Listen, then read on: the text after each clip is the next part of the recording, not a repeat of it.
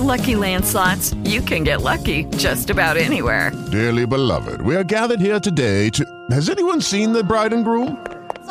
Sorry, we're here. We were getting lucky in the limo and we lost track of time.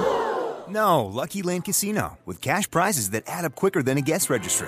In that case, I pronounce you lucky. Play for free at LuckyLandSlots.com. Daily bonuses are waiting. No purchase necessary. Void where prohibited by law. 18+. Terms and conditions apply. See website for details. Blog Talk Radio.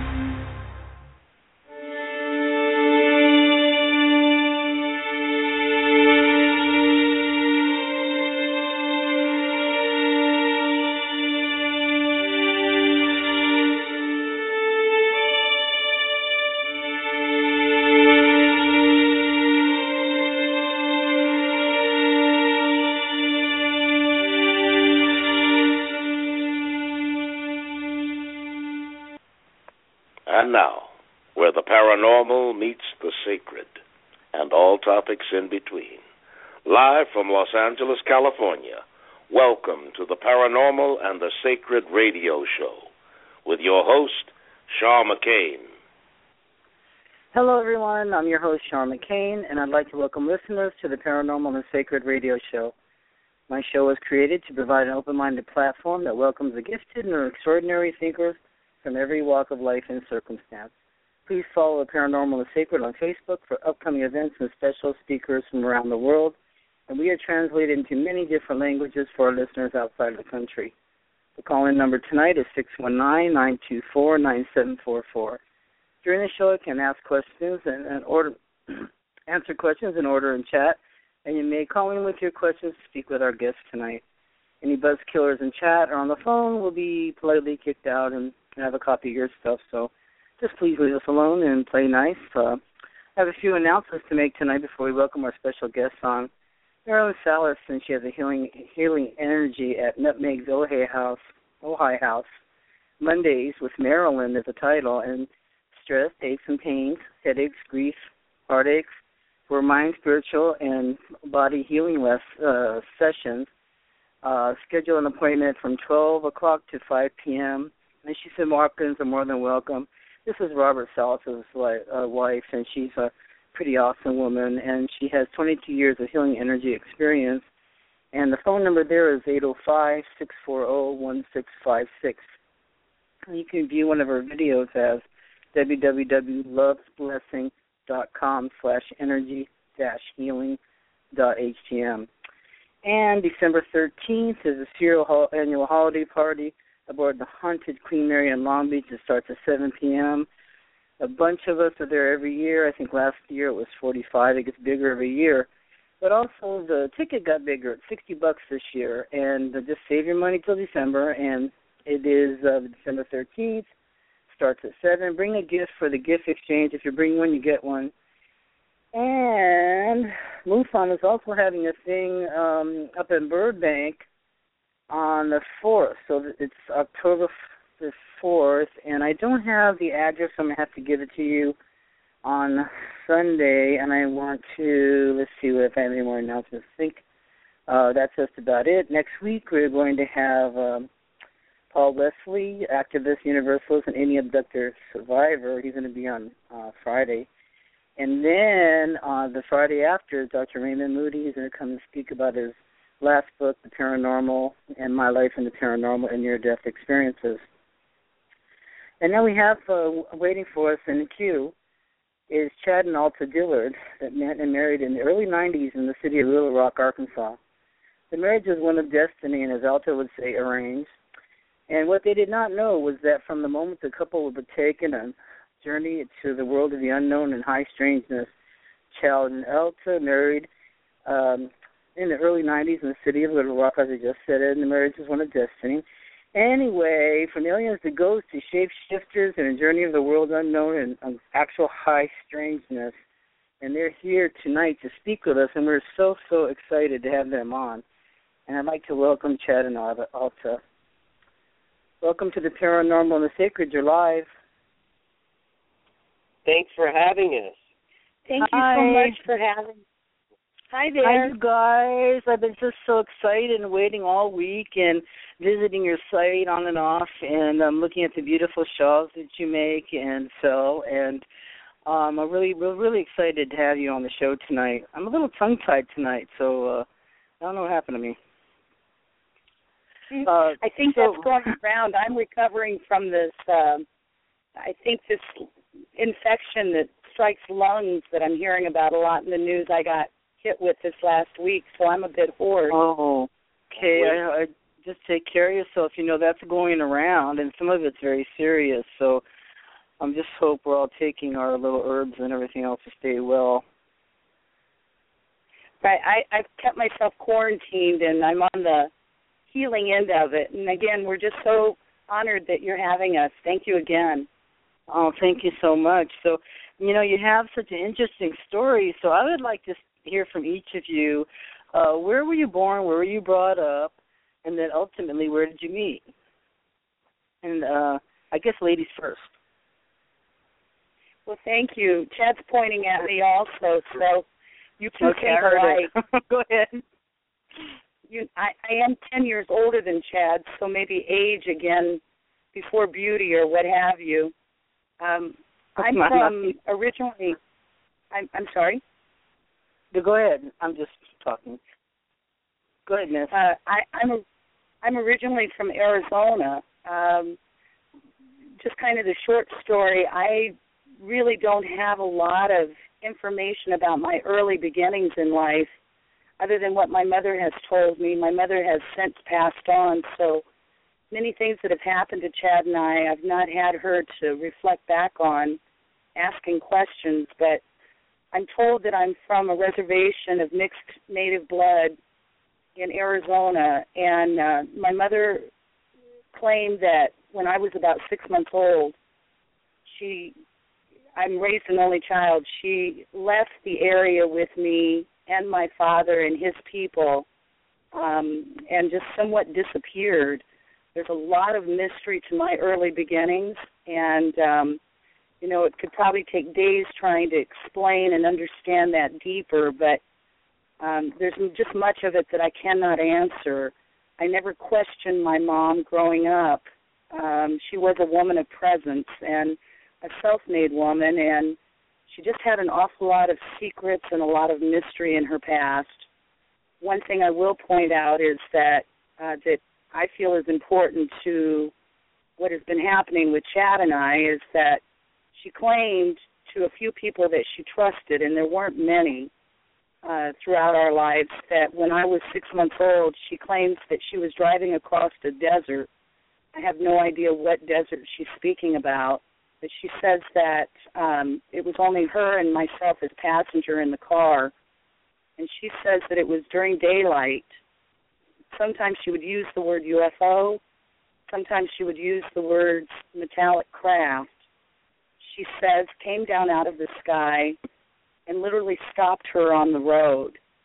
Now, as mysterious as that sounds, again, I apologize that I don't have any more information about that, but it does seem to, in a weird way, make some kind of strange sense to what has since happened to Chad and I in the last 24 years.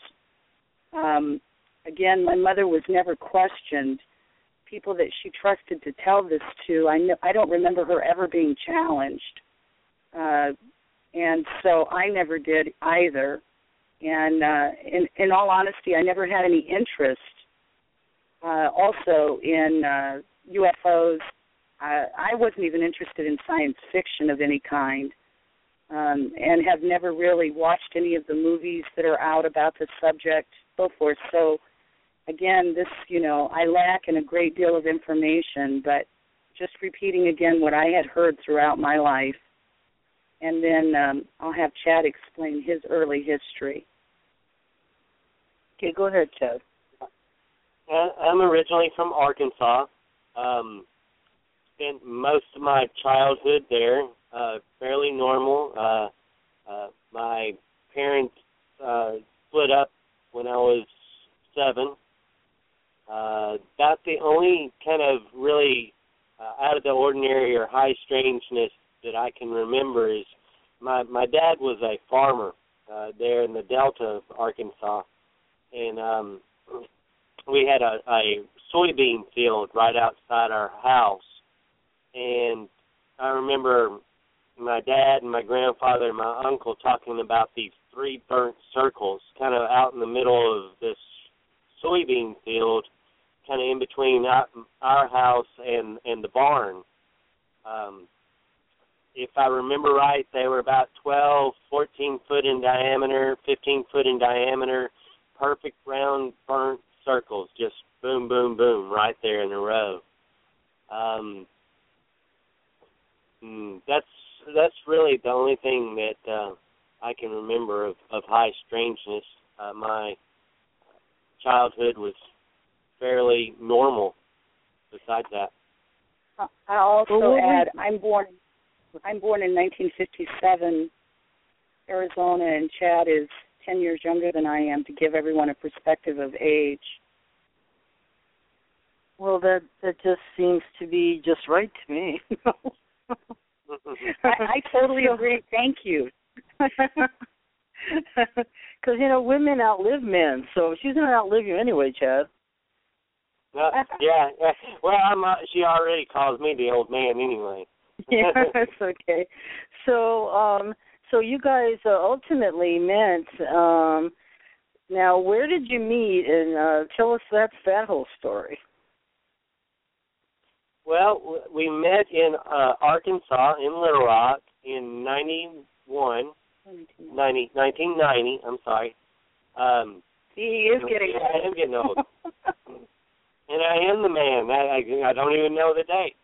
Anyway, it was kind of a strange coincidence, or kind of a friend of mine had called me up. This was Valentine's Day. He knew that I kind of liked older women, and I was 23 at the time. So he called me up and wanted to know if I was dating anybody, and it was Valentine's Day and wanted to do a double date. He described this lady that he was working with, and so anyway, I kind of let Alta go into this. I'll pick it up for him. At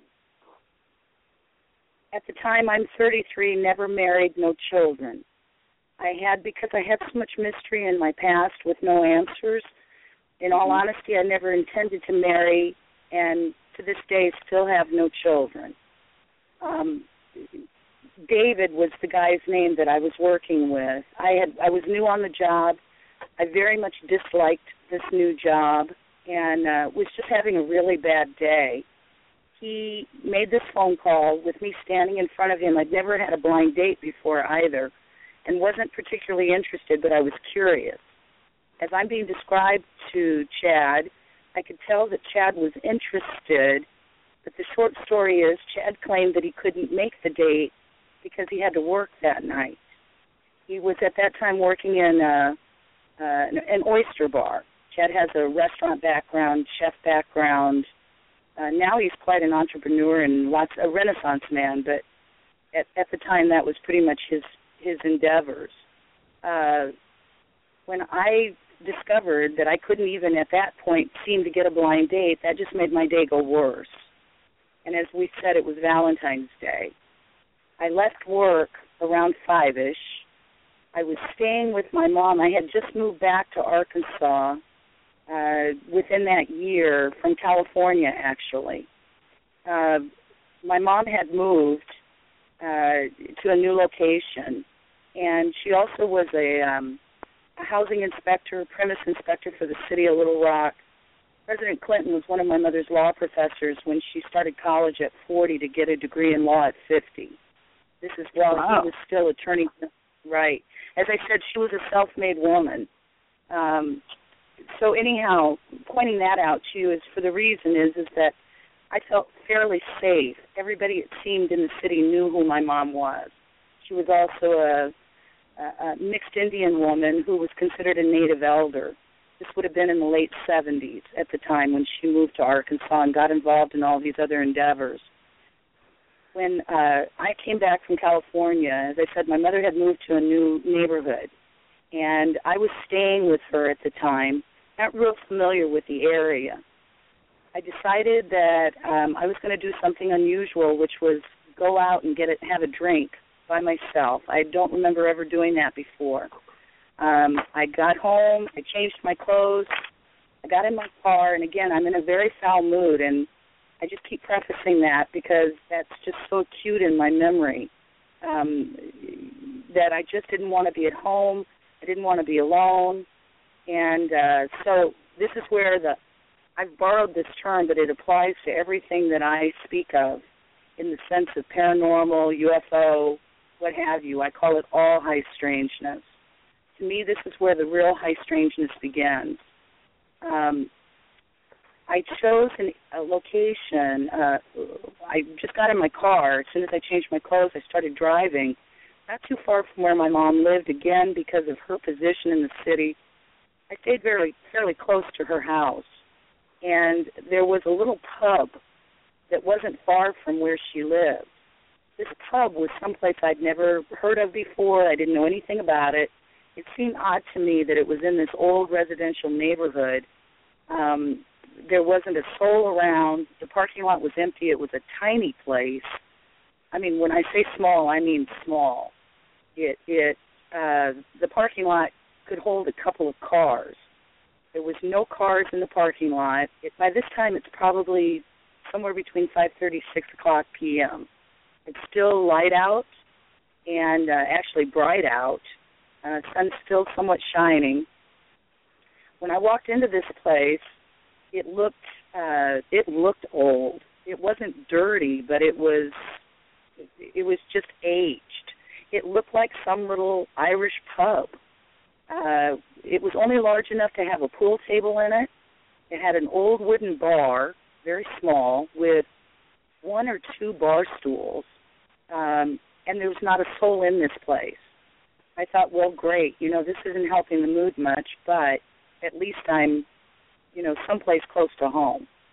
Around the corner came a woman who looked grandmotherly. What I mean by that is she was rosy-cheeked, short white curly hair, round and plump, friendly looking, and just what the doctor ordered for me to feel safe, to do something that was so out of character, as in go to a bar by myself. She asked what I wanted to drink. I remember ordering a beer on tap. By the time she poured this beer and handed it to me at the bar, I don't even remember taking a drink out of this, when the door opened up, the entrance, and just like something almost out of a movie, it seemed like the sun shined even brighter around these two gentlemen that walked in the door. These gentlemen were my ideal of perfection in terms of physical beauty when it came to men. One was very blonde, one was very dark-haired. They were immaculately dressed, expensively dressed. One had on a expensive aviator leather jacket and expensive casual dress with expensive shoes. I used to sell clothing. I knew what that looked like when I saw it. They struck up a conversation with me. What's very interesting to me about all of that is that I didn't have any interest in these men at all, other than taking note of how attractive they were. They looked, as one would say, like male models, even more so. One of them asked me if I wanted to play pool. We started playing pool, and what I discovered about these two was that the blonde gentleman claimed to be the private pilot for the dark-haired gentleman. So, just in the essence of that short conversation, I'm immediately taking note of the fact that we're in an old residential neighborhood. That made no sense to me whatsoever. There was no airport, private or public, anywhere in that area or that vicinity. And I kept thinking, what in the world are these guys doing here? And that almost seemed to irritate me even more. It was like I'd lived in a life of mysteries that I didn't have a lot of answers for in my early childhood, and this just seemed to be more mystery that just wasn't making sense to me. A little later on, I have no idea. Now we start talking about some missing time. I know that one of them asked me if there was any place livelier in the city to go to, which told me, obviously, that they weren't from there. So all that I can remember is indicating or thinking about a large sports bar that was somewhat in the center of the city of Little Rock. For whatever reason, I chose this location to share with these guys because, again, I knew it was in my mom's vicinity of where she was an inspector. I knew she knew everybody, and, again, I was thinking safety, strangely enough. Now, the missing time part comes where I absolutely, keep in mind, I don't remember drinking that beer, and what I can say is that I have no memory at all of leaving that location and going to the next location with these gentlemen. But the next thing I know, I'm in this large sports bar with these two men, or whatever or whoever they were. I had a girlfriend that I had worked with years prior that I knew lived fairly close to this location that was also single. I called her up. I asked her if she was interested in meeting these gorgeous men. She absolutely was. She was over there before I think I hung up the phone. She lived very close. That's the last I remember about those gentlemen. Again, my behavior is so out of character. I'm generally extremely friendly, unless one gives me reason not to be. I'm, always engaged in conversation. I'm always interested in new people, but not on this night. So my behavior was totally out of character. The next thing I know, I'm leaving her with these men on one side of this sports bar, and as I told you, it's very large. I leave them, and I go to the other side of this bar by myself. I'm sitting up at the bar talking to the owner, who I knew my mom. I look very much, now to this day, people say I look just like my mom. So everybody pretty much knew who I was. The next thing I know, now I'm drinking, and I admit this, and I believe I started drinking fairly heavy, just in the foulest mood, trying to lighten my mood. The next thing I'm aware of, I don't have any more memory of dealing with those men that I had originally come to this location with, nor my girlfriend that I had called to bring her to this location. But the next thing I know is I'm looking down at the floor. I'm sitting up at a bar stool high off the floor up at the, at the counter where the owner was. The next thing I know is somebody is walking up to me and speaking to me, asking me if I want to play pinball. Well, I hate the game of pinball. And in my foul mood, as I'm staring down at the floor, I start with this person's feet, and I start with my eyes coming up their body, and I'm about to let them have it in the rudest way, just because somebody asked me to play pinball. It's terrible to admit all my bad behavior, but this is exactly the mood that I was in. But by the time I got to this person's face, it was sweet, it was friendly, pretty blue eyes, and a very beautiful smile that just kind of melted me. I remember walking over to the pinball machine and began playing pinball with this gentleman, and I'll have Chad pick it up from there. Well, okay. We finished our first game, and she looked at me and she goes, "Well, what's your name?" And I said, "Chad." She said, "Do you know a guy named David?" And I said, "Yeah." "Did he call you today?" "Yeah." She goes, "I'm Alta. I'm the one that you were supposed to go out with tonight." So it was like we were a blind date that didn't happen, that happened anyway. Great. So then as I say, to me, other people have questioned my surprise about this and my reaction, but I just offer it up again as, the beginnings of Chad and I, what I consider was arranged. My term is arranged. Mm-hmm. I left with Chad. I was having so much fun with him, I didn't want to part dramatically. He tells me that he's living with his mom or staying with his mom at the time. So he invited me to come over to their house. I didn't have any issue with that at all. We went to their house. His mom had a boyfriend. She was staying at his house for the night. Chad had told me it would just be us there at the house. We literally stayed up and drank and partied and listened to music and laughed all night long. The sun comes up. His mom comes home, and, we're in the den. She's come home to change her clothes. She works for doctors at the time, so she had to put on her uni, to go to work. Chad yells, "Mom, this is Alta. Alta, that's my mom." Called her by name.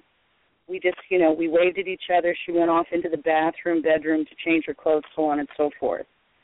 In a short amount of time, she calls Chad into the room with her. Now I'm getting really uncomfortable because, of course, I hadn't dealt with a mom in many years, since high school. So I'm starting to get panicked about what in the world. Chad comes back out of the room after visiting with his mom for what felt too long to me and indicates to me that she had just shared something with Chad that he either never knew or had forgotten. I think he never knew this. And that was Chad. She's like, she says, "Does Alta sound familiar? Does that name sound familiar to you?" And I'm like, "No." She said, "That's your grandfather's name." She said, "He went by George." Of course, I knew him as Papa. But he went by George because he thought Alta was too feminine. But that's your grandfather's name. So I go back and tell Alta, hey, I just found out that that's my and my grandfather, when my mom and dad divorced, and they divorced when I was 7. So, I would spend a lot of times during the summer, if I wasn't with my dad, I was with my grandfather. Weekends a lot with my grandfather. He was really a great influence in my life. Him and I were very, very close. And then I come to find out, I tell Alta his last name is Duncan. His name is Alta Duncan. And she goes, "Well, that's my mom's maiden name." Mm-mm. So essentially, as you can hear, Chad, his grandfather, who basically raised him or had a huge influence in his life, true name is Alta Duncan, which is essentially my name. Now, how strange. That's right. And it terrified me because one thing I neglected to mention is that I don't have any childhood memories until I'm around the age of 9, somewhere around the age of 9. My first memory, now I mean when I say I have none, I have none. I've got some school records that show when I'm starting school, we're in California. But there is so much mystery in my past. There's no baby pictures of me. My photos don't start until I'm around 2 years old, actually 2. It's as if, I said it jokingly, seriously, it's as if I was hatched versus born. And I was raised with no family. My mother had so much mystery in her past that I never knew any of my family growing up at all. So now Chad is telling me that his grandfather is Alta Duncan, which is essentially me. I'm told I'm mixed Indian from a reservation area of Arizona with no family in Arkansas. And Chad, he's got a lot of family, but none of them are Indians from Arizona. So when Chad shares this with me, about the name connection, I internally became, my favorite word, and it is the truth, I became almost immobilized with fear. It ran through me like somebody had shot it in me. I became so afraid inside, as if somebody was out there pointing and laughing at me, because it wasn't the first time that I had felt like I was being watched all my life, but it certainly was so compounded by this strange name connection that I let Chad on thinking that we'd see each other, very soon after this initial date. But internally I was saying to myself, never again. He will never find me. I will disappear and he'll never know me. And in all honesty, it took 3 months for us to be reunited after that first initial blind date that ended up happening, didn't happen, kind of craziness. So that was essentially the beginning. If I might add, I'm sorry I'm jumping around a bit. I feel it's essential, though, again, to the rest of our story that we have shared publicly before, is that those first memories that I have at around 9, we lived in Aurora, Colorado. My literal first memory is as if I had a consciousness pop into me. I'm sitting in a lab of a hospital. It happened to be a military hospital called Fitzsimmons Military Hospital in Aurora, Colorado. I was being tested for ESP. Now, I have no idea why, how it was set up, or anything about it. In fact, it was, I feel, so traumatizing that I had blanked that out for many years of my life. But my mom, again, when she trusted somebody, would tell people that I was born in the native people that I come from. There are a portion of our people that are called the Dreamers. They were so prophetically powerful back in the day in the 1800s that they were banned by the government. My mother claims that I had those abilities, that I was prophetically dreaming as a little one and speaking about very adult subjects, so on and so forth. So, that's all that I really understand, but my first memory is being tested for ESP in this military hospital in Aurora, Colorado. Do you remember any of the results, or was your mother there with you? I have no memory of my mom being there. Oh, I'm sorry. No, I have no memory of my mother being there.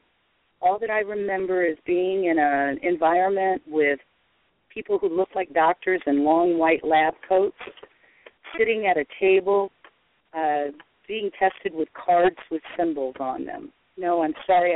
I have no I have no more information than what I'm able to offer to you right now about all of that. I will also mention Grant Cameron has been kind enough to send me a message recently indicating that he feels that I have really no resources, that I'll have no way of ever getting any information on, as he calls these black projects. I have tried every way that I possibly can to get help, and to no avail. And Mr. Cameron was, as I said, just kind enough recently to send me an email indicating that he didn't feel that I would be able to ever get those answers. I believe you're going to get the answers, but it may not be in this life. You know what I mean? Right. It might take. It may be in your next one or whatever, because there's so many strange things going on. But to me, what you're talking about is more like reality, to have a piece of a puzzle, and that's all you remember. That sounds real valid to me. Because if you remembered every, so much because that's how memories are, especially in childhood. You're going to remember a vivid piece, but you're not going to know how you got there, where you left, what happened after that. You may have another 2 years missing, but it sounds like they call it, what do they call them, the M-Labs, or the people that are military, followed by the military and tested all the time? That's what it sounds like to me. Right. You know, it's interesting because neither Chad nor I, to the best of my knowledge, and Chad certainly knows his family history, have anybody involved in military in any way. But again, you know, what keeps me pursuing and us being public is we've had to become our own advocates with what's happening with us, because I have tried everything to the point of this side of harassment to get help, and it's to no avail. We've been left basically on our own. Yeah, he was kind of right. You know, he was just out here in California, and he's a great guy. I've interviewed him a couple times. You know, he's the real deal, too. And I think that maybe there is going to be some disclosure, but it's coming up so slowly. You know, I hope it comes up, because I'm an experiencer, too, an abductee, and had many similar experiences, even with the lab coats and the whole bit. Right. Right.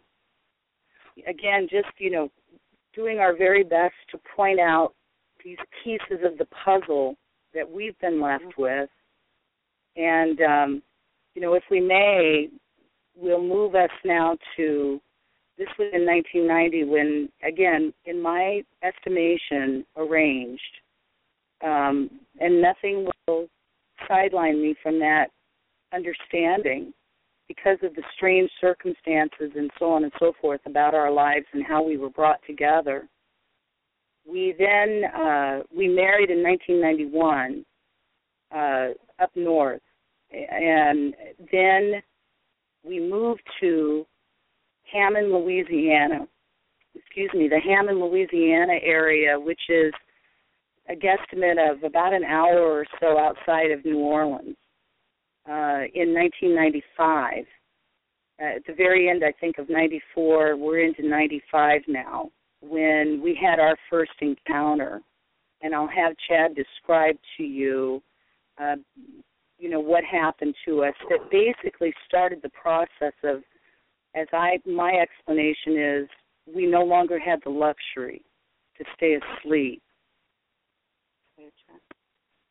Well, we were going into town. We were going into town for dinner for the evening. It hadn't gotten dark yet. It was, you know, fairly early. We came around this group of trees, and back behind this group of trees in this kind of bend in the road was the local Walmart shopping center. And we get around this group of trees, and Alta and I kind of both look up at the same time, and there's this craft in the sky, and it was huge. It was bigger than the Walmart, the shopping center, the parking lot, all combined. It was bigger than that. It seemed very low to the ground, I would say below cloud level. It was like we looked up at it. She kind of looked at me. I looked at her. And without communicating or talking to each other, we just kind of both focused, you know, right back on the road. Like, okay, pretend like you don't see that. If we don't acknowledge it, if we don't see it, it won't see us. Thing, as far as its shape, it was very. We only saw it from underneath. It was kind of a rectangle, but not as wide in the front as it was in the back, moving very slow. I mean, it was almost like it would fall out of the sky. It's so slow.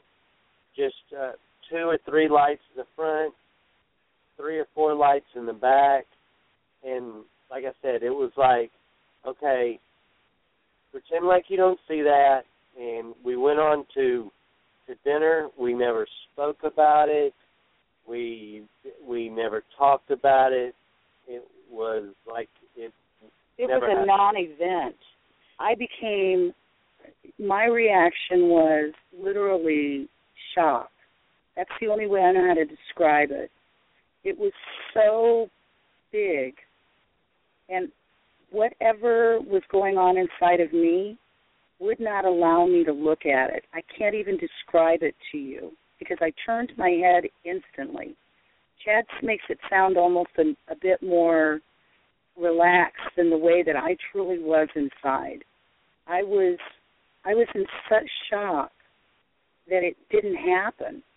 It was a non-event. I was staring at Chad while he's driving because he's taking it in, and then he has to focus back on the road. But, I mean, I turned my head so fast towards him, and I'm looking away at him from it? pleading. I'm sorry? Like away from looking at it and looking at him? Right. Instantly away from it, looking only at Chad. I can feel it even describing it to you now, pleading with him silently. I never said it, but I was pleading with him telepathically to tell me that wasn't there. Well, he couldn't because it was there. So, you know, he took another moment where he can to this day somewhat describe what he was able to see, but I couldn't tell you anything. And as he said, we never spoke about it. We went on and had our evening, but the next day, either in the paper or on the radio, Chad and I are in disagreement about this. He thinks it was the paper. I can't find a write-up in the paper. I remember hearing it on the radio that others saw it and called it in. So, again, as much in denial as I was or we were, I'll only speak for myself, others had witnessed this as well. But even then, after hearing this, we still never spoke about it. But I'd like to point out, I've done a little research. Excuse me, Alta, what was this year? 90 what? 95. Oh, 1995. Okay, they were asking in chat what year was this. And can you please describe the ship again? Was there sound? Was it big? Could you tell us a little bit more about what it looked like? Yeah, no sound that I can recall. I never saw anybody like running off the road or anybody, you know, else out on the road acknowledging it. It was totally like it was just Alta and I. But like I said, it was rectangle, black. It was rectangle, but it wasn't as wide in the front as it was, almost like an obelisk kind of, but not pointed. Mm-hmm. Not the. No. 2 or 3 lights in the front, 2 or 3 lights in the back, flat, moving very, very slow, no sound, total blackness. Below cloud level. Below cloud level. It was crazy. And massive. Yeah, massive. Battleship size, massive. I'd also like to point out I've just done some research recently because I've just tried like crazy to get some kind of, of others who called this in or whatever they did, the other witnesses, and I can find nothing. But I have discovered that as far back as the 40s, 1940s, there have been craft UFOs, is how it's being reported, sighted in Hammond, Louisiana. So there's clearly some history there. Yeah, that's so interesting. I had Steve Allen from the Texas, Stephenville Lights in Texas last week. He described the same exact craft that you're talking about, but he said it was as big as a football field. Yeah. It's just huge. And another thing, now this happened to us in 95. In 2000, my dad and my stepmother go down to Cancun, Mexico for the millennium. They're going to go down to celebrate the New Year with another couple that they're friends with. So they get down there, they get set up out on the beach to watch the fireworks. Well, the lights from the hotel and all were just really interfering with the fireworks for them. So they decided to kind of move up the cove, and they said they take their chairs and they set up below this temple of the Puma. They said they get their chairs set up, they sit down, and they hear this loud cat scream. So here they are under this temple of the Puma, loud cat scream. So this has kind of got them on high alert kind of thing. They said they focused their attention to the fireworks, and they said as they, now this is my stepmother talking about this. She said as the fireworks are going off, they start noticing this craft in the sky. And when I described to her this craft, she said it sounded exactly what they saw in Cancun. Now, we get to see ours above Walmart. They get to see theirs above the temple of the Puma. But, just not very fair, but, life's not fair. Life's not fair. And also, these people, Chad's people, will not discuss these subjects at all. It's, remarkable that it was ever even shared with us, because it's not something, we're not close at all, and even if we were, this is not a subject. Yeah. Nothing paranormal will they talk about. So that's that's as far as we can get with that one. So they're not talking about it yet. They may be experiencing it all. Well, right. We've discovered since then that we'll share with time, if time allotted, further down into our story of more connections. Another hour. More connections with his father in particular, seeming to share some very interesting paranormal with us. But it's not something that they will discuss at all. So, that generation was taught to be quiet. But go ahead, Alta. Go ahead. I was just going to move us along, but we love questions. Yes, go ahead. Ms. McCann, we love questions. So, we don't get asked enough questions. It's very helpful for Chad and I to try to have memory with people questioning us. So, anyhow, we leave the area of Hammond not long after this happened to us and moved to the French Quarter of New Orleans. Now, this would have been, again, in 95. When we first moved to the French Quarter, Chad and I, again, we've never had children. We've lived a very experienced life, just try to kind of throw caution to the wind and just experience life. We didn't have very much money. We didn't realize how expensive the French Quarter was.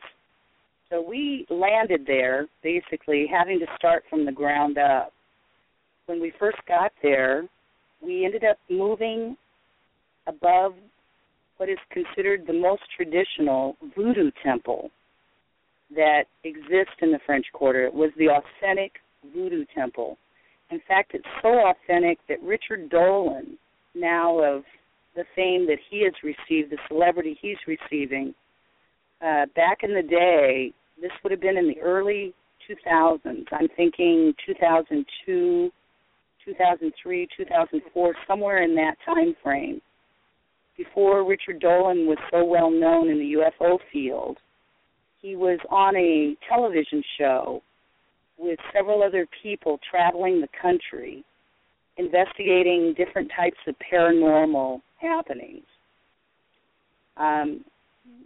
He happened to be with this group, and they stayed at the Voodoo Temple that Chad and I lived at. Now, we were there, of course, in 95, 96. So this was several years before Richard Dolan was there. But, again, considered the most authentic. Chad and I had no interest, nor do we to this day have any interest whatsoever in voodoo. We needed a place to live. The Voodoo Temple was a huge tourism, obviously, location. Also, the priestess of this temple was connected to the movie companies, big movie companies, and every time big movie came in out of California or what have you to make movies to deal with paranormal, voodoo, so on and so forth, it was generally done at the temple and the courtyard. The slave quarters of the courtyard had been converted into small apartments. We happened to live directly above the Voodoo Temple itself in a small apartment that Chad and I, we were able to rent very inexpensively, willing to go in and paint it and pretty it up and so on and so forth. A lot of high strangeness, obviously, just connected to voodoo, which we had no knowledge of, was taking place with Chad and I in that location.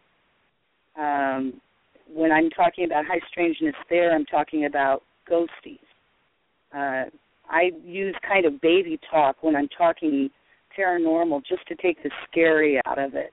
But we had ghost experiences. We had time slips. We had, I had what I presume, because she didn't tell me who she was, but she presented herself as what I thought was a Virgin Mary apparition, connection. That's very involved and very strange. Can you describe it to us, though? Do you want to describe it? What happens is Chad was at work. He worked in the restaurant. He actually at that time was working on the famous Bourbon Street in a large oyster bar. He happened to be at work that day. I wasn't working that day, and a girlfriend of mine decided to come over and spend the day with me. We were going to have drinks and, a brunch and just hang out in the apartment. I don't remember her being there very long before this happened, but again, time is irrelevant because it seems like I've had so much missing time. I'm just not sure even how long it took, how long the actual experience happened. But what happens is, in relatively a short amount of time, my girlfriend got very sleepy. And we had just had a drink or two. It wasn't like we'd been all day long partying. She just felt the need to lay down and take a nap. I had a daybed in my living room, a brass daybed. She just curled up and went to sleep.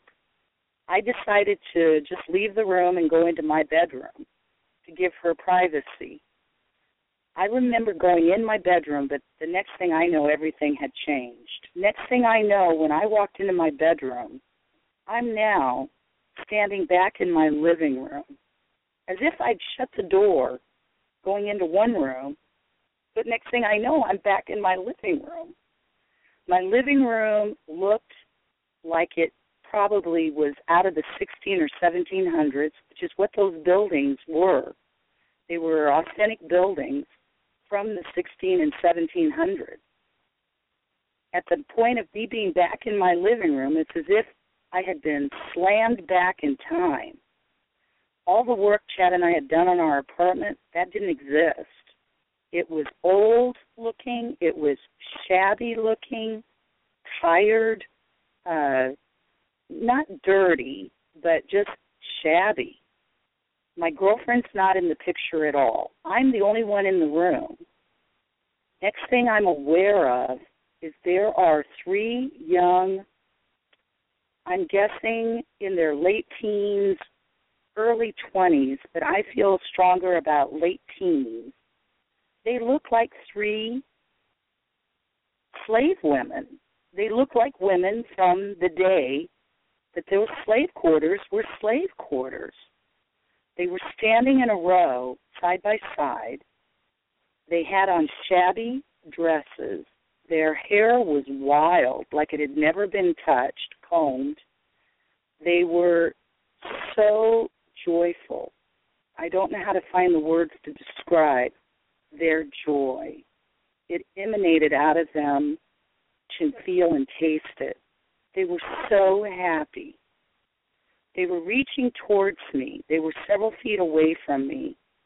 Their arms were all outstretched towards me. And they kept saying, "We want to just touch us. We want to touch you." And their, arms are extended, their hands are extended towards me, and as I felt the need to move towards them, I'm instantly aware that there's another presence directly behind me. And when I say behind me, it was so close, it was as if I could feel her on my neck. I pivoted around. There wasn't even enough room between her and I for me to, take a step. I just pivoted place. And there, right in front of my face, was this being that was veiled and robed like the pictures I had seen of the Virgin Mary. Yeah. She never said that's who she was. There was no preaching. There was no dogma of any kind. She just emanated love, like, again, I don't know how to describe. Her arms were opened, her veiled arms, as if she was gesturing to hug me. As I leaned into her, I fell into her. I don't mean literally, but I mean literally. I'm not even sure how to describe what I'm trying to describe to you. It was the eternal hug. And as I fell into her, she leaned into my ear and said what I've heard other people who've heard us tell this describe as sounding disturbing. But this is literally what she said to me. She called me by name, and she said in a voice that I cannot duplicate on my best day, in the most melodic, harmonious tone, she said, "Alta, you must get stable." Those were her words. And with that, the experience was over. Now, everything reverted back. I don't remember seeing my girlfriend again that day. I've got missing time for the rest of that day. But that is the clear, very distinct memory of that encounter. Really.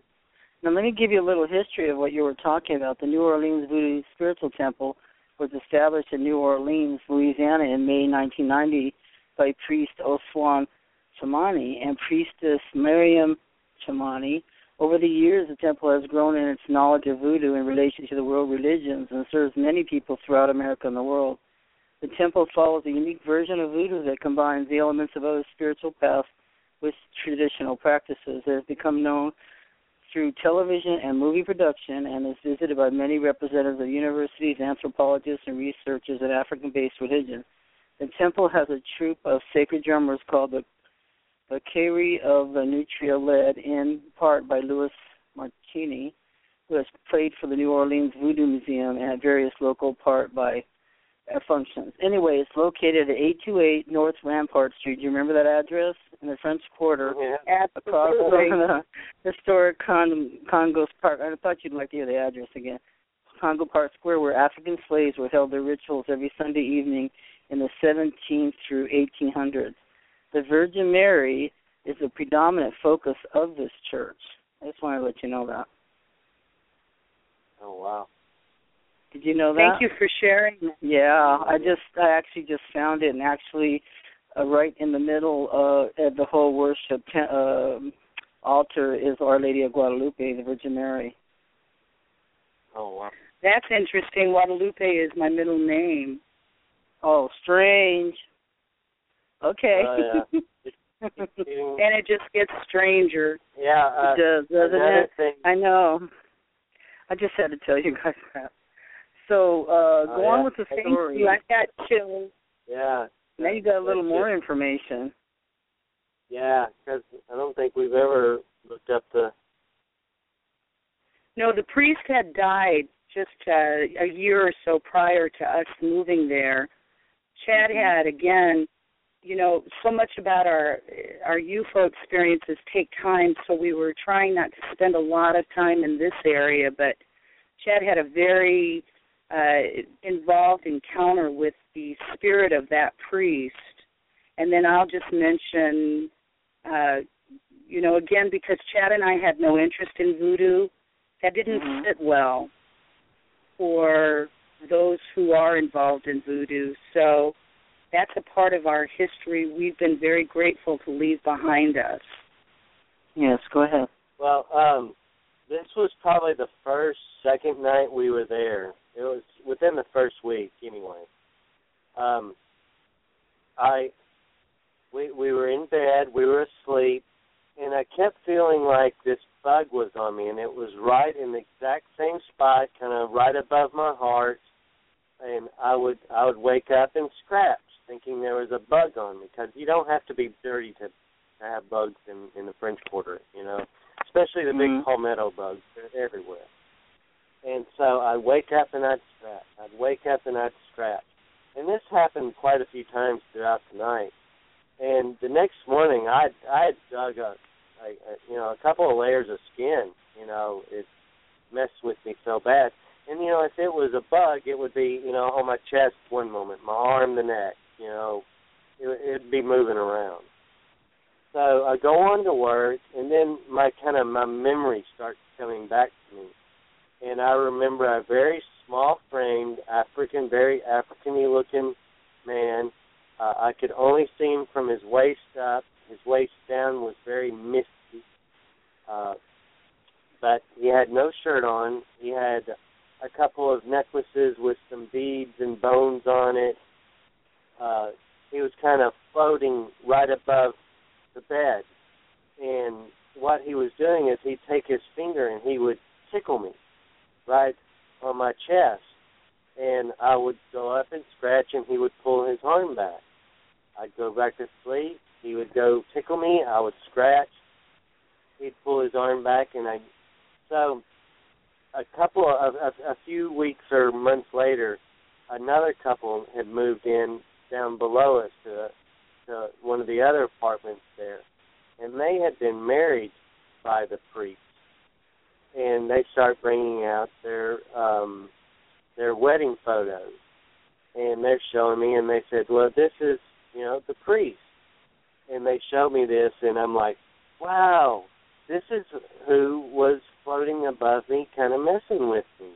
And I told them the story, and they were like, yep, that's him. He was kind of a trickster. He would test you to see if you were worthy to be in his presence and all this. So that was kind of my first ghost thing that happened to me personally in the French Quarter. Now, there was quite a few other stories. I would always hear my name called, turn around and look and nobody around,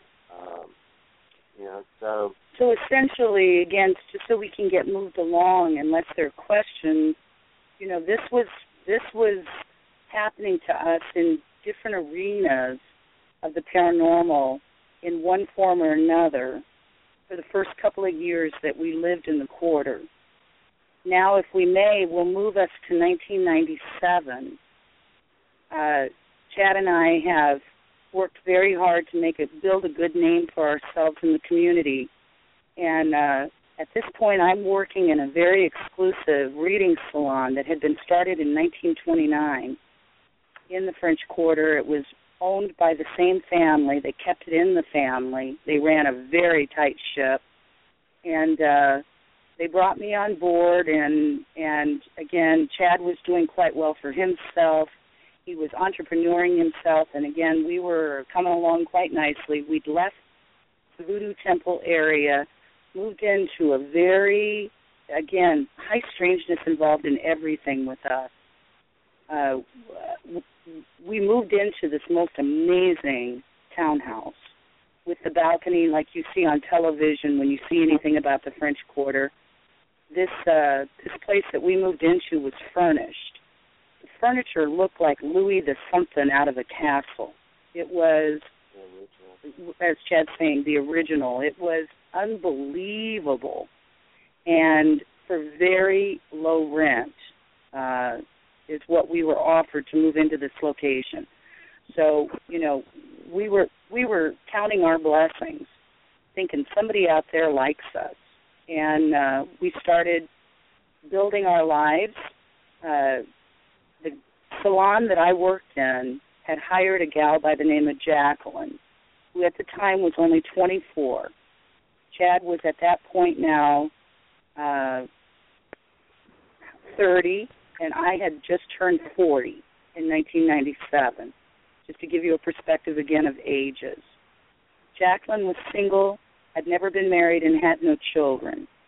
The family had hired her to manage the shop, and several of us that worked in this shop. They had 2 locations in the French Quarter.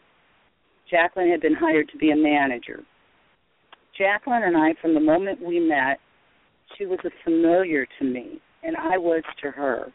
It was like long-lost family. Jacqueline was tall, slender, long blonde hair, very happy person, no drama queen whatsoever. I think she'd rather pull her tongue out than tell a lie. She's not even a storyteller. She just the facts, ma'am, kind of personality. She, one night, had asked if I wanted to go out into the quarter and have drinks and dinner. We'd never done it before. I said, sure, let's do it. Let's call Chad. I know he'll want to join us. We only lived at that time a couple of blocks from our shop. We called Chad. We're on foot. He comes over to the shop. We close the shop at 9. It takes Jacqueline till around 9:30 to do her duties, to shut the shop down. The 3 of us stepped outside of that shop around 9:30 p.m. The moment that we got out onto the sidewalk, we were heading to Bourbon Street, which was only a couple blocks from our shop. We were going to start at one end of the French Quarter and just work our way across the quarter, which was about somewhere 23 to 30 blocks. I'm not sure exactly of its size. We're just going to stop along the way and, just see what happens for the evening. Now, we had lived there long enough, a couple of years, to know the rhythm of the quarter. And like all folks who know their community, you know your rhythm. You know when something's off. Well, it was clearly off the moment we stepped foot back out on that sidewalk outside of that shop to start our evening. As we started towards Bourbon, I can clearly remember taking note of that it felt weird, like the Twilight Zone. The vibration was off, the energy was off, and where's all the people? There were no people. There were a few stragglers, but this is the French Quarter. That's a 24/7, 7-day-a-week party. It never stops. On this night, there were no people. As I said, a few stragglers. To speed the story up, we started at one end of that French Quarter. We actually started in a large restaurant bar, had a huge dance club above it with the balcony, again, like you see on television. That was one of the first locations Chad worked in a couple of years prior, so we knew everybody there, particularly the owners and the managers. When we got there, there wasn't a soul in this place, not in the downstairs bar, not in the courtyard, and not in the dance club upstairs. The only person there was a manager that we were friends with. Well, that just is too bizarre. We didn't want to stay. We wanted to get on with our night and see what was going on, and we just all took note of how weird this was. We didn't even stay long enough to have a drink. I believe the manager made us a house drink as a gift, but we didn't even drink it. We just, we spent a couple minutes with him to be polite, and then back out on the street we went. We stopped at 3 locations across the French Quarter, and it's the same story. In every one of these locations, there's not a soul in there. I mean, if it was a restaurant, there was no wait staff, there was no cook staff, there was no patrons. This doesn't happen. No band. Chad's saying no bands. I mean, again, what we're describing does not happen. By this time now, we're at the very end of the quarter. We've walked the whole distance. We've not had anything to drink. We've had no drugs, nor was there anyone around to drug us, because this has certainly been suggested many times. Now it's around 11-ish. We're out there a total hour and a half, sober, completely sober. We finally go to our last destination that happened to be a local bar. It's a little dive that all the famous musicians would go in and do gigs in when they didn't want to have the hassle of being celebrity. They'd slide into this little dive, and usually only folks like us who live there knew about it. Well, not on this night. Again, our last location, the door is wide open, but on this night, unlike any other night that I could ever remember, now we didn't live in these bars, obviously, but the times that we did visit, never did it have a doorman. But on this night, it had a cute little blonde, looked like around the same age as Jacqueline, doorman. But there's not a soul inside it. The door was wide open. We just stuck our head in and saw there's nobody in there. Oh, this is too weird. At this stage of the game now, I'm 40 and feeling 90. I just want to go home. And I remember I started grumbling privately to Chad. I just want to go home. I am bored. I'd rather be home. These are the words I remember saying. Jacqueline is standing on the corner visiting with the little doorman. At least that's friendly. At least we felt like she had somebody to at least visit with. Chad and I walked away from the front entrance. We walked about half block or halfway down the block, and there was a stoop on the side of the building. And I remember Chad and I get to the stoop, and I tell Chad, let's call a cab. I didn't even want to walk the blocks home. I just wanted to go home that bad. And then that's the last thing the three of us remember. We collectively remember around 11-ish p.m.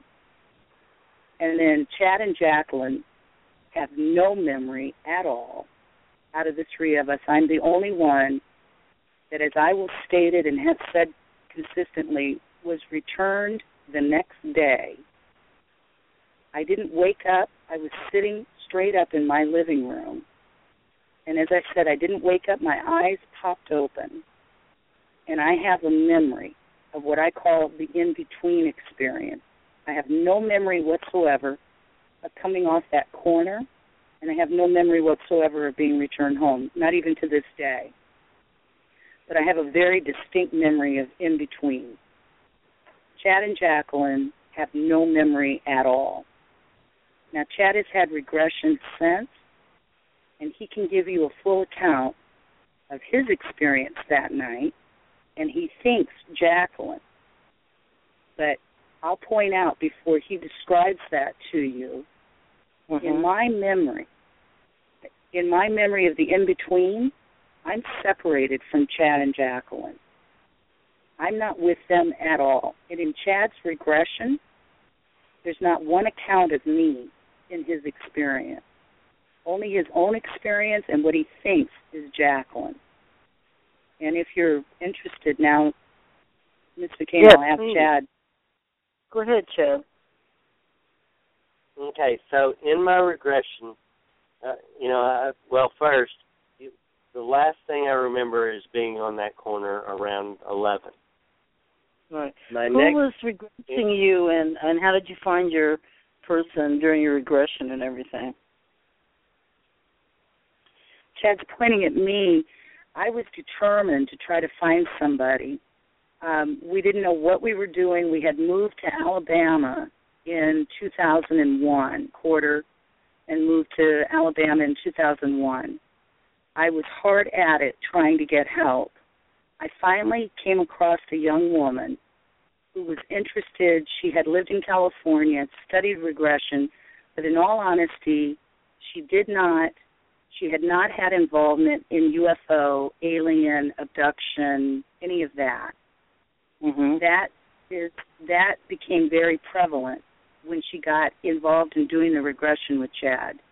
Because as Chad describes to you about that regression, what I'll point out, because I listened to the tape, is that when she got Chad to the point of describing the beings that he encountered in his experience, you could tell that she became so uncomfortable that at the most crucial times, she would move Chad away from the subject. So there's much in there still that needs to come out that we're still in mystery of. But he has a fairly full account of that night. Go ahead, Chad. Okay, Chad, tell us about that night. All right, so in my regression, I remember seeing that the little bar that we were talking about, Checkpoint Charlie's, is on one corner. On the other corner is I believe it probably used to be some kind of like a drugstore or something. It had the big glass, windows, that you could kind of see from one side to the other. And, it had some backdrop, but you could still kind of see, a little bit of, light. I saw this bright light coming from around the corner and through this glass.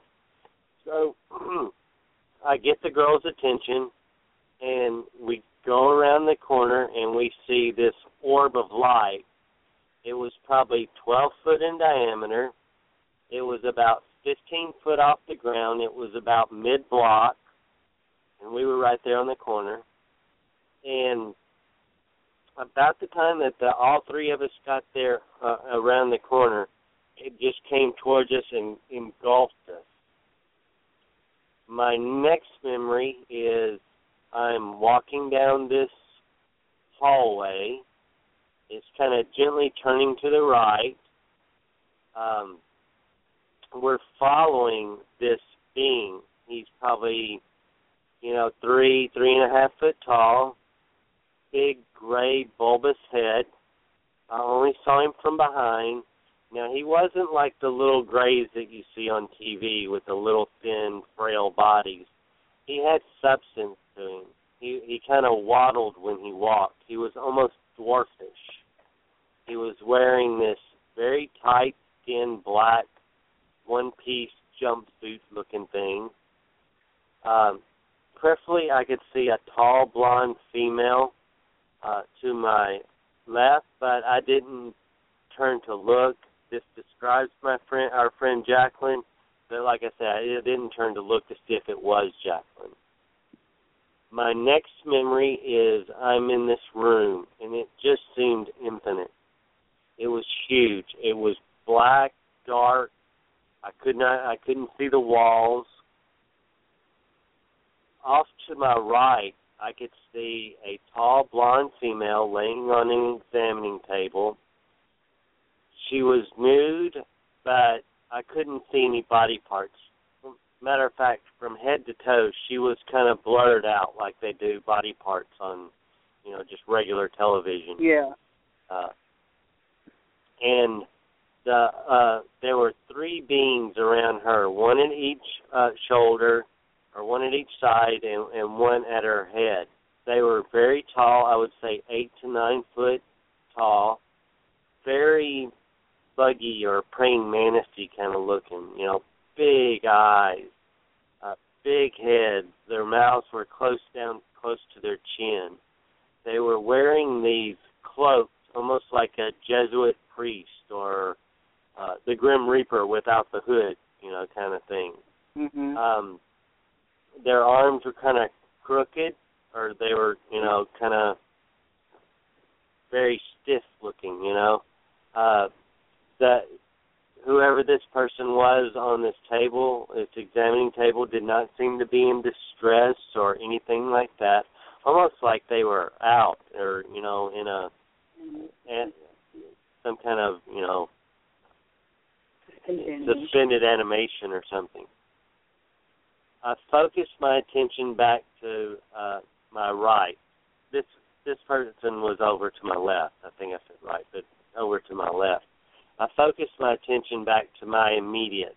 Now, I never saw any kind of light sources around her or around me, but I could see kind of around her and I could see kind of around me. I focused my attention to my immediate. I look over to the right, and there's this little blue being. Now, he looks a lot like the grays that you see on TV or Contact or whatever, but he was blue. And when I say blue, he was this electric live, just vibrant blue. His aura, his presence seemed like a professor / scientist / shaman / holistic, just all combined. I was never distressed or scared or panicky through any of my experience. He gets over closer to me. He goes and picks up this box, and he has it in his right hand. He takes his left hand and he puts it into the side of the box. When he brings his hand out, there's this kind of blobby kind of substance, almost kind of looked like a clear Play-Doh or that slimy stuff that the kids play with. But it was blue, like him. It had these little sparkly kind of metal or like glitter kind of stuff in it. Mm-hmm.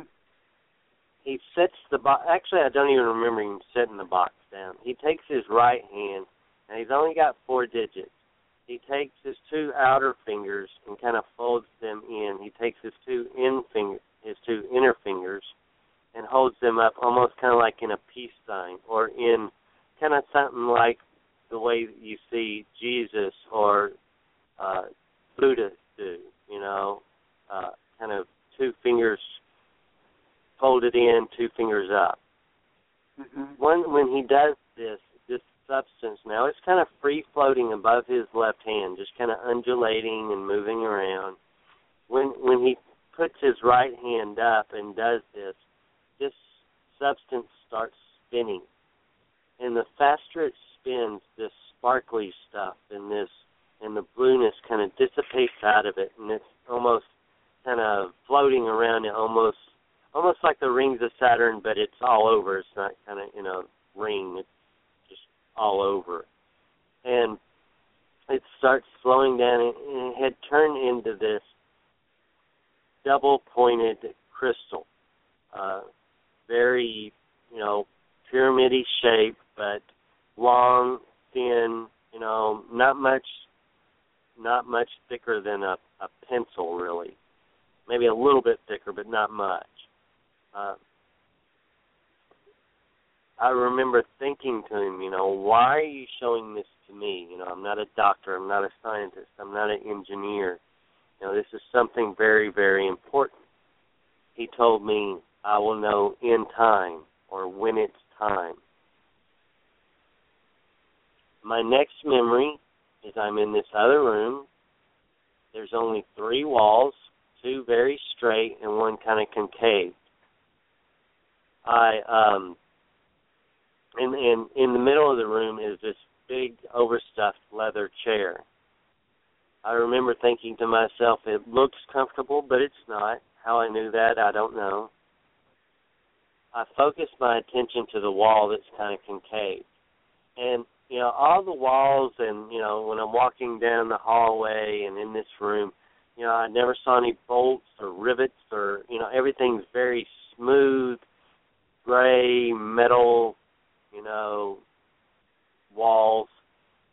And this wall that was concave that I thought was just like all the other walls was this metal. It wasn't. I walked a little closer to it. I'm standing maybe 5-6 foot away from it at this point.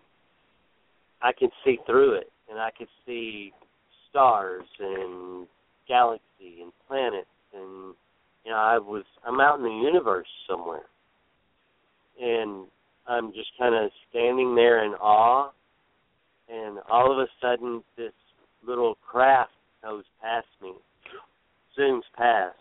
It gets about 9-10 foot past me, and it stops, and it comes back, and it's almost like it's doing a double take. And it comes back, and it's sitting right outside the wall. It's probably 3 foot long, 2 foot wide, almost like a football or a rugby ball. It's got little lights on it. There's little wires and antennas kind of moving around, things shifting around, little lights blinking on it. And I could feel intelligence coming out of it. It sits there for, and like it was surprised to see me as I was it. It sits there for 30, 45 seconds and split. It just takes off again and just fast. And then my next memory, I'm waking up in bed the next morning. Wow. We have so many questions that they're asking about your experience. They want to know, Anne wants to know in chat, did you notice their hands? Did they have how many fingers? Did they have thumbs? Yeah, there were just 4 digits. 4 digits. No, Go ahead, describe it. There was kind of a thumb, but I mean they were long. A lot. Their fingers and their thumbs were a lot longer than mine. There was a thumb and 3 fingers, but they were very. It wasn't like our thumb. They was much longer, almost as long as a finger. Okay. So if I may, Ms. McCain, I wanted to interject also. As I said in the beginning, I'm the only one out of the 3 that seemed to be returned or whatever with memory of the in-between experience. Now, in my experience, there's quite a bit to it, but when I came to the next morning sitting up in my living room, beside the fact that I've got an object in my upper arm, people call these implants. I reject the language. I call them unknowns because I have no memory of something being implanted in me. And until I have that memory, to me, these are unknowns. But the reason why I'm interjecting right now is that with questions about their fingers, is that in my memory, I'm with a female with long blonde hair that everybody wants to call a Nordic. Again, this is everyone else's language, not mine. I don't even call them aliens or ET or any of that. I'm standing on a crater with a female that is just like those males I described to you when we first started. She's so physically beautiful, there are no words to describe her. She looked normal, with the exception of her beauty. Her hands, everything else. When I came to, and she's tall. She's very tall, over 6 foot, I would guesstimate. But my point of interjecting is that the next morning when I came to, and then I came to about an hour before Chad woke up. When Chad came out of the bedroom, I'm already going through unbelievable trauma all by myself because I've got an object in my upper arm that's very evident, and I went through a whole experience all by myself with that object. And then within an hour, Chad wakes up. When he comes out of the bedroom towards me, I'm looking at him, and he can see the shock in my face, and I can see almost the shock in his. He's expecting me to tell him how we got home. And, of course, I'm expecting the same thing from him. And I'm, almost, I'm a controlled, in a controlled hysteria. As he moves towards me and he can see that I can't tell him anything other than the trauma I'm going through with this object in my upper arm, I'm too busy for the first hour dealing with the front of my body. I don't have time to check my body out.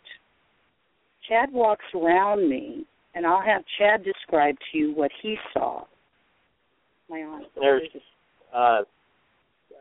There's these marks, these bruises.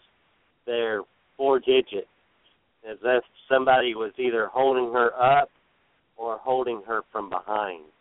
And these 4-digit bruises are very long, fingered, wrapping around both my arms. Now, in my memory, I'm not with any being that has 4 digits. like what Chad is described in his regression. So, I just, when given an opportunity, we like to point these different things out, just more of the mystery. There was another question where, let's see, they wanted to know about the physicality. I just can't find it. Okay, was it painful? Did you see any scars? Were there any bruises left? To either of us? After waking up, yes. Chad? Not for me. I just had those bruises on my arm that only lasted a day or so. But there was no pain. But there was... Okay. So the so-called, the implant or anything that you don't call an implant, was it unknown? Was it painful in your arm? Not at all. Not at all. But it has very strange properties. First of all, when I first discovered this, when my eyes pop open, I'm sitting Indian style like I do privately in my home. So try to imagine, all of a sudden I'm sitting in my living room. Last thing I remember, it's 11-ish at night on a corner. The next thing I know, I'm sitting up in my living room the next day. It's the next day. And I'm rubbing my arms as my eyes pop open. As I'm rubbing my arms, I can feel something protruding out of the upper left arm. I believe we sent you all these pictures. Yes, of, I have them up. What we have. Yeah, I have them up and they're going around. Even though the unknown, as far as I'm concerned, looks very mundane in those x-rays, there's nothing mundane about it.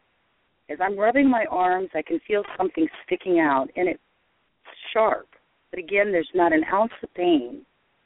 And I'm trying to figure out what in the world is sticking out of my arm. It's tiny, very tiny, but it's protruding enough when I rub my hand over it, it's sharp.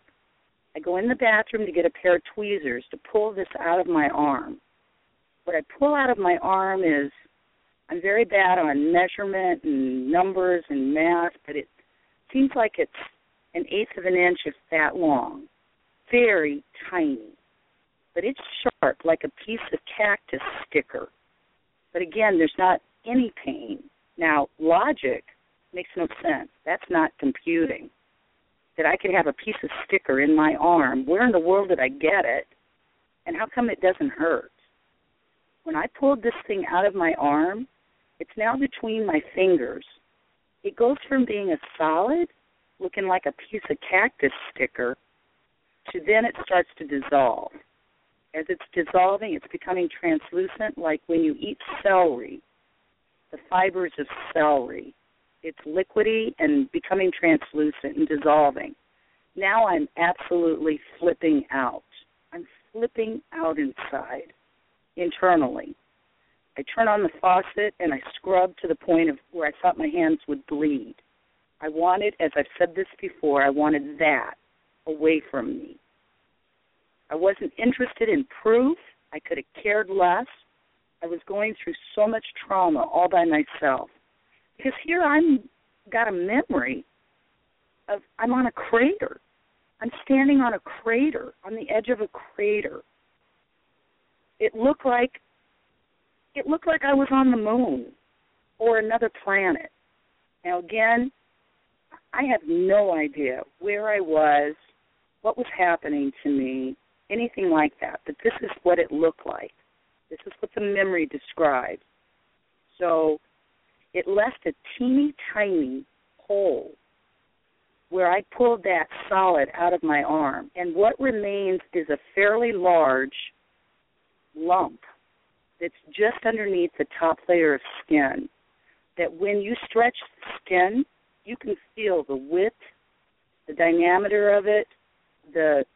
At times it feels so sharp, like it's going to puncture my skin. There's never been an ounce of pain with it. It moves.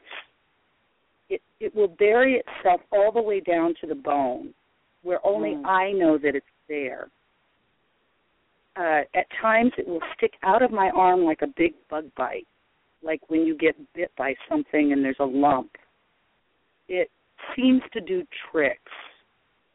It is mind-blowing. Nobody has taken interest in this, and that's beyond my comprehension. When I went to get my original x-rays, nobody has ever questioned me, nor do they seem to believe me, about how the medical doctor who did the initial x-rays flipped out. Now, I used to work in the medical profession. In these, doctors don't flip out. This one did, and all he did was touch the object in my arm. There's a great deal to that story, but the fact is, when he wanted away from me, and believe me, he wanted away from me like I had the plague. He sent me in to get the x-rays. The object would not take an x-ray until the third time. The first two times, the x-ray tech now is losing her mind because this object is very obvious. You can feel, see, and touch it. She knew it was there, but the first two times she took an x-ray, what we got was a perfect x-ray of my arm with nothing there. Again, it didn't take a picture until the third time. I went through that experience twice because I went back to get second x-rays sometime later, days later, weeks later. I can't remember exactly. This was back in 2002. And the object, again, chose to not take a picture the first or second time. So, that's what I'm describing can't happen, and that's exactly what happened. But never once has there been pain. But the trauma that we've been put through by humans has been unbelievable. Yes, that's the worst. Well, I'm going to give you the report from yesterday of what was going on over Louisiana. This is just yesterday. I have 1, 2, 3, 4, 5, 6, 7 reports. Vivid white triangular clusters in the sky. 2 pale red lights, one sitting right next to the other, appear at Hoover and move across the sky. Orange sphere overlooking object overlooking Huma. Metallic teardrop shape. Strange bright blue object moving erratically through the night sky. Nothing I've ever seen like an or can explain. I have given the best description I could. Somebody saw a fleet of 30-plus UFOs on the 18th. This is September. 4 large aircraft machines with 5 large round blue lights flying just above the trees, 9/18. Numerous red lights over Huma, 9/18. And it goes on and on. So it's very active. It seems like a very active UFO center, and that you landed there is providence, really. And to me, you're supposed to be over there. You're drawn to it. Something's going on. Yeah, and the fact that this happened to us in the French Quarter of New Orleans, with all the research I've done, I've never found it.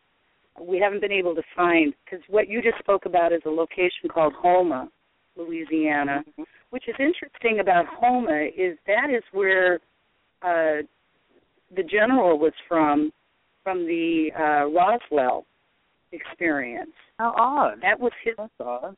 Right. Yeah, because I'm talking Slidell, Lafayette, Houma, Flora and Pearl River, and also New Orleans and Marksville, St. Francisville. But this is just a lot of activity.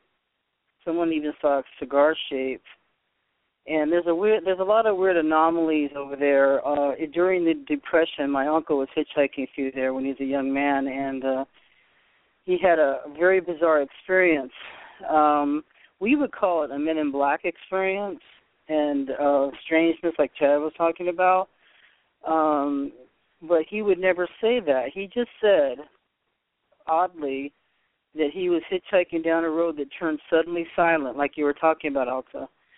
And he said it was so silent and then turned so terribly black that he laid on the ground because he felt like he was going to fall off the earth.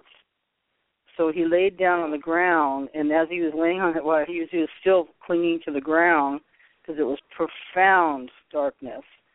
He looked, and at a distance, he saw some lights. and he slowly got up, and he was still scared because he thought he was going to fall up or fall down or something like that. It was just so profound. He said he knew those lights were coming for him, and a guy pulled up and leaned over and opened up the passenger door, didn't say a word to him. He said for some reason he got in, because usually you didn't do that back in the Depression because somebody would bump you off and take your stuff. But he did it. Right. But he said the next thing he remembers is that he was at a diner with drinking a cup of coffee. And I thank God I have this recorded, right? Because I said, Uncle Lou, what are you saying? He said, I don't know. I'm just telling you I had an odd experience in New Orleans. I never went back. He said it changed his life because he slowed down with my Aunt Kathy. He's my dad's older brother. But it had a profound impact just being there. And in the square, he said he was sitting there one day and realized, he said he saw a lot of couples in the square, a lot of lovebirds go there and stuff like that. And he said he realized it's no life for him to be a single. He had to go get my aunt. So they got married, and they were married, 57 years before she passed. He's still alive, though. But anyway, there is some odd things going on over there. Amazing. Isn't it amazing? So Carrie, it's amazing. It is amazing. We got about 20 minutes left. So, 18. And so why don't you tell us the rest of your story? Well, after obviously this happened to us, it took me probably, we'll try to kind of speed this up a little bit. It took me about a year. So now we're into 1998, and I had to leave New Orleans. I had to leave. There was nothing going to stop me, and I had to go back out to the West. Now, with no reason, just had to. I was determined. I knew, and to this day I have no idea what crater I was standing on. But I knew that I couldn't get to another planet, but I knew that I came from the land of craters, Arizona, the Southwest. So something inside of me was driving me to leave New Orleans and go back to the West. Chad was young and agreeable back then. I doubt he would now, but he was agreeable back then, and we decided to pack up everything we owned and our Great Dane and our Roddy Dobe and head out to the West. We didn't have any clue where we were going. The people I worked for, in all honesty, I was able to make a great deal of money for this family business, so they didn't want to lose me, so they agreed to let me go off on this, I guess in their eyes, tangent and maintain my job. They decided that no matter where I was, they could send phone calls to wherever I was in the country. So, I didn't even care at that point about job or anything. I was determined to try to figure out. In all honesty, I was trying to find her. And the her was this woman, this being that I was standing on that crater with. She just was, to this day, is so remarkable to my soul, because wherever I was and whoever she was, I felt I was home. And I felt that I was absolutely connected to her if she was not an extension of me. I truly feel that I was an extension of her and vice versa. So we took off, Chad and I, in a big, huge truck and pulling our car and so on and so forth. And off to New Mexico we went. We got to Albuquerque, New Mexico, and rented a house there on Route 66 and, spent a great deal of money just getting ourselves set up there for me to very shortly afterwards determine that's not where we were supposed to be. Now, again, please all keep in mind we have no children, so we never had to answer to anybody. We were just living out a life. And one day I remember coming outside of that house where we were on the outskirts of Albuquerque, and I looked up in the mountains surrounding Albuquerque, and I pointed up in those mountains, and I told Chad, we're going up there. That's what's calling me. It took us some time to finally find a place to rent up in those mountains. It was probably about 20 or 25 miles outside of Santa Fe, in a small community that wasn't even big enough to be called a town. It was at that time called a village. And it's pronounced Madrid, spelled like Madrid, Spain, but the locals pronounce it Madrid. It's become quite famous now. It's an artisan community, so on and so forth. Lots of movies are made up in that area, such as John Travolta made a movie some years back, Wild Hogs, I think is what it's called. I haven't seen these movies. James Woods made a vampire movie in the community closest to it. So, it's becoming quite famous now. But this was this was 98, 98 into 99 when we moved up there. Still somewhat very much unknown. We had lots of high strangeness take place up there, and I'll have Chad share with you his experience with a guy, the black-eyed children story that everybody's speaking about now. Oh, yeah. He had an encounter with an adult, black eyes. Well, Wow. It was this guy we had met when we first went up there, and he was just what I thought was this cool old hippie guy, and we were there at this little local, it was the saloon, it was the hitching post, it was just this old saloon that was from way back, 1800s. And we're kind of at this big round table. There's probably 7 or 8 of us there. And he says something kind of off-color towards Alta and I. Now, I don't think Alta, she didn't catch it. And I kind of looked over at him, and he just kind of really looked my way, and his whole eyes were black. I mean, there were no whites. There was no color. His whole eyeball was black.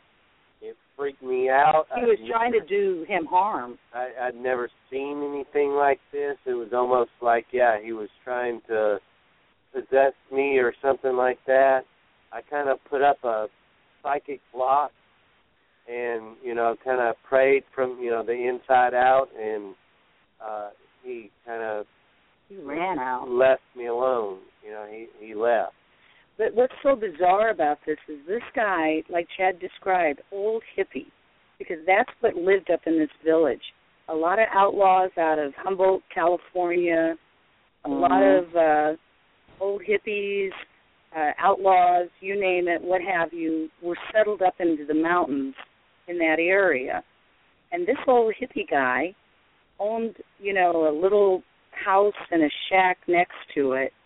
He knew that Chad and I were trying to move up into the area, and he very much wanted us to rent his or live next to him. I mean, he seemed determined that he was going to befriend us in this manner. And he was just so easy to get along with that, we were polite. There was no way we were going to live in his shack, but, we thought it was really kind of him to take us under his wing and offer us this and so on and so forth. So the behavior is so bizarre because it changed that fast, where I'm very observant, and especially with my crazy history, and this man didn't have black eyes. This man had eyes like any other so-called normal human. But what Chad describes is absolutely like what you hear with these black-eyed children, and his mannerism and his nastiness, because he was trying to do Chad harm. And, Chad had never put up as he just put it, psychic block against anybody. So, just the experience in itself was, we never saw him again. He felt that he wasn't safe, and he put a block on him, which is good. Yeah. Because I'm not sure what's going to happen if you let them in, if you can get them out. I mean, right. I don't know. And you're right. I'll give you a little background in that area. You were talking about the ending of the film. Wild Hogs was there in 2007. A literature, it was Belinda Vasquez Garcia's novel, The Witch Narratives, Reincarnation, was 2012. And in the 20s and 30s, Madrid was a company-owned coal mining town. And Breaking Bad was filmed over there, and where they were doing the meth and all that. Interesting. Wow. Go ahead. I never watched that show, but I know how popular it is. I just know that it's become extremely popular. Again, along with the strangeness of it, when Chad and I moved up there, it was essential I had a telephone. That was our income. And we were promised, no problem, to transfer our phone from Albuquerque up into that area. Well, we're up there over a week or whatever, a couple weeks, and now nobody believes us on this, so, so be it. We're just telling it exactly the way we experienced it. We get a form letter from the phone company. It's a form letter indicating that we can write them a personal check or a credit card or cash for the amount was close to $300,000 to give us a phone. Now, what in, that's insanity. So wow. Chad has to go make a phone call. At that time, the only public phone was in, the old show Petticoat Junction? I was just starting to think of Green Acres, of him going up the pole and trying to get the phone company to put the phone in. Where? Right. I was just thinking, right. So Chad's got to go to the only bed and breakfast in the village that had the pay phone to call the phone company to say, hey, what up? Where's our phone? Well, they assured Chad, no problem. We're sorry. We'll get to that, basically. Chad comes home and informs me all's well, don't panic, so on. So we decide we're going to have, New Orleans was about to have a hurricane hit it. This isn't the big one that took place, a few years back, but New Orleans is used to having hurricanes, obviously. So what they do in New Orleans or Louisiana for hurricanes is they have hurricane parties. So we decided to get friendly with the locals that happened to be all Hispanic, Indian, Caucasian, folks that had lived there all their lives for probably hundreds, if not thousands of years. And they're checking us out like, what the hey are we doing there, and who are we, and what are we? Let's again remember there's a lot of outlaws up there. So we decided to have a hurricane party and introduce ourselves to everyone and invite them to our home. So on this particular day, now you also can't get cable. We didn't know any of this. We've never lived in the mountains before. We're just city folk, not knowing what we're doing, stumbling along, making lots of mistakes. We decided to have a hurricane party, invite the locals. Well, they all took us up on it because they want to check us out. Well, we can't get cable, but satellite was new, satellite dish, new. So we could get one of those. So on this particular day, we're going to have this hurricane party. We got all these locals that have come for the party. We're going to have food and drinks and watch the hurricane hit New Orleans on television with our new satellite dish. Because none of these folks had TV either. So literally, I can't make this stuff up. I'm not that creative. We got all these people sitting in our living room. Chad's in the kitchen, which is all open, facing the television, and he's playing bartender. I'm playing hostess with the mostess. We've got a black Great Dane at the time and a half Rottweiler Doberman, black and brown, big dogs, that we've got blocked on the stairway that all the locals can see, but we don't let the dogs around the people. But they're lovers. Our dogs were lovers, no biting.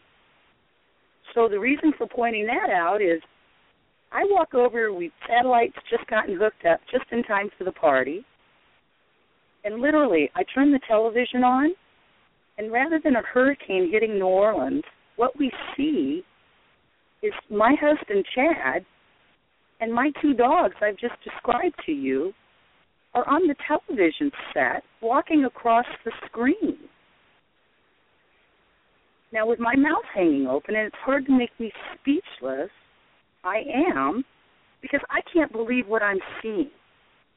Imagine all the locals who are looking at Chad, looking at the dogs, looking at the television. It's like watching a tennis match. How odd. Nobody. Yeah. And what it essentially ended up being was, Chad, a few months or a year prior, before we left, Animal Planet had come in and to the French Quarter. And they were filming at this place I kind of worked at. It was called Three Dog Bakery. And so they came in and they were doing this little ditty about the Three Dog Bakery. And I had our dogs in there at the time, and so. But the point is, nobody told us that. So you were being aired, and you just have to be catching it with everybody else. Okay, we're getting people begging because we only have 4 minutes left about the Bigfoot. We're probably going to have you on part 2. We'll call you back in, I don't know, I think my next opening is in the end of November, but they want to hear about Bigfoot. So we can keep taping, but in about 3 minutes, nobody's going to be able to hear it, and they can listen to it in archives in full. So we have to talk about Bigfoot, and then we'll go back to that story, okay? Could you skip it a little bit just so they can hear you right now? And then they can listen to it again in archives. Yeah, what had happened is this was in Alabama. My brother was taking my dad to the Atlanta airport. We live right outside of Birmingham, or they live right outside of Birmingham. About 3 hours. About 3 hours from Atlanta. They're taking my brother's taking my dad, and this was like early in the morning. So they get right around the Talladega National Forest, and they see what they thought was this guy with a big backpack on the side of the road. Well, they get a little closer, and this thing stands up. And they said it was probably about, now this is my brother talking. My dad don't talk about this stuff. But my brother's telling me this story. He says that this thing was probably 8, 9 foot tall, very hairy. And they said that it just kind of, as past it, it just kind of nonchalantly watched them drive past, took 3 or 4 steps into and was into the woods. It was just crazy. Also, it happened to be on a highway. They said about 8, 9 foot tall. Okay, and it was on this side of the guardrail, on the highway side of the guardrail. Okay. Rather than the opposite side of the guardrail. It was standing on the highway side, or crouched down on the highway side. And it seems like, listen to it described, that it was stood as they were approaching it and looked at them. They said that it looked at them. And okay, we have about 1 minute. Okay, I'm going to have to, just excuse me, we're going to keep talking because, and I have the capability of going over a little, and so we're going to start taping, but people aren't going to be able to hear. So I want you to give your contact information, and she does these gorgeous shawls. So give your address and where people can get a hold of you, your website, please, while we're still live. Our website is www.readingswithalta.com. You can also find us on Facebook, The Unique Rabbit Shawls and Gifts, and then my name is Chad Dillard. You can find us find me on Facebook. Now, Unique is spelled U-N-E-E-K. Unique Rabbit Shawls. Okay, thank you so much. And for our listeners, we're going to keep taping. So for the rest of the show, it'll take a few minutes after the show's over It'll be in archives, so you can listen to it in its entirety. And I want to thank everybody that's been listening tonight, and everybody in the chat and the call-ins, and because I could see you on the phone. And all the listeners, we appreciate you every week. And next week we're going to have Paul Wesley, and he's our advocate in the streets for. He's really mad about the chemicals and all that other stuff. So I just can't hardly wait. And he's also a UFO experiencer. So we're on recording now. Okay, so let's go back to your story. And we were just leaving in Madrid, and you're just getting ready to move to Denver. So you want to start from there? And go back? Okay. If I might also add, since there's such interest in, I call him Sasquatchy, we have a couple more experiences involving that if anyone was interested in hearing that any further. If not, we'll certainly go to Denver and pick it up from there. Well, go ahead. Just say what you want to say, because we have a little time now. It's just that we're on recording, and you can listen to it all in archives. So to them, it's a whole one show. It doesn't sound like it's split up or anything. So go ahead and you can go wherever you want to go. Well, just finishing out the Bigfoot or the Sasquatch experiences, Chad had an encounter himself, and then I and another person had an encounter in our backyard with what I call invisible Sasquatchies, but I'd have Chad describe to you what he encountered. Well, we had gone up, we do a lot of shows with, like last week we were at Mothman Festival here in Point Pleasant. We do, we had done this, we were doing this ghost show. It was somewhere around Fort Smith, Ohio. Mm-hmm. And we had, we traveled around. You were just at the Mothman thing? Wasn't Nick Redfern over there? And yeah, who was over? Did you see him? Oh, cool. Yeah, I didn't hear his guy. I think, of course, we're doing vending, so we never get to hear the speakers. But we met him up in Minnesota a couple of years ago, and him and Alta got to get real close up there. And he's a really great guy, really nice. We consider him friend. Yeah, he's really cool. We didn't get to hang out with him like. Well, that whole area and that whole scene is my favorite cryptozoological thing. Is the Mothman. That's the one. This was our fourth. Yeah, this is our fourth year here at Mothman Festival, and we really enjoy it. We got a lot of people that come back and see us every year, and so it's fun. But we were doing this show over in Ohio, and we travel in an RV. I call it our little hacienda. Mm-hmm. Cool. But we got up on I found this RV park or whatever it's called. It was way up on this mountain. I had no idea what I was getting into. But we get up there, I get everything parked, and by that time it's getting kind of dark. And we travel around with our new dog, which one's a red heeler and another one's an Australian Shepherd mix. And I get them on their leashes, and we walk down this dirt road, a half mile, and we walk back, and we get kind of close to back to the motorhome. It's surrounded in a forest. Yeah, it's way up on this mountain full of, it's way out in the woods. And I hear what I call this grunt snort. And it was like, like that, kind of very, yeah, it was really weird. And I mean, the dogs, I thought they were about to jump out of their skin. They looked, and, I looked, and I rushed back in, and I'm like, Alta, there's something out there. I said, it's Bigfoot or something. I said, it grunt snorted at me.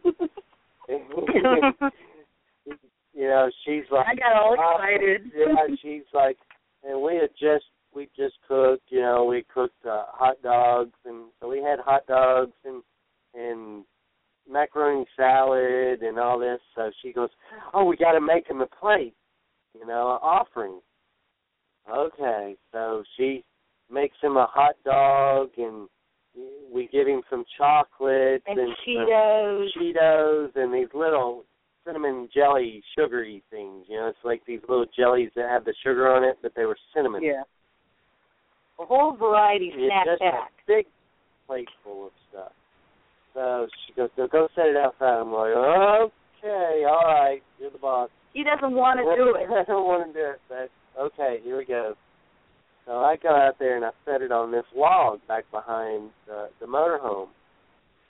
And, and then scurries back in as fast as back he can. In the house. And, well, before we could even get our eyes open the next morning, After's like, go look out and see what's on the plate. Well, I get out there, and the plate's clean. It's not knocked off the log. There's no paper plate. It's a little paper plate. There's no tracks around it. There's because if it was like a deer or a dog or something like that, now everything's there. Everything's gone except the little cinnamon jelly. They were never touched.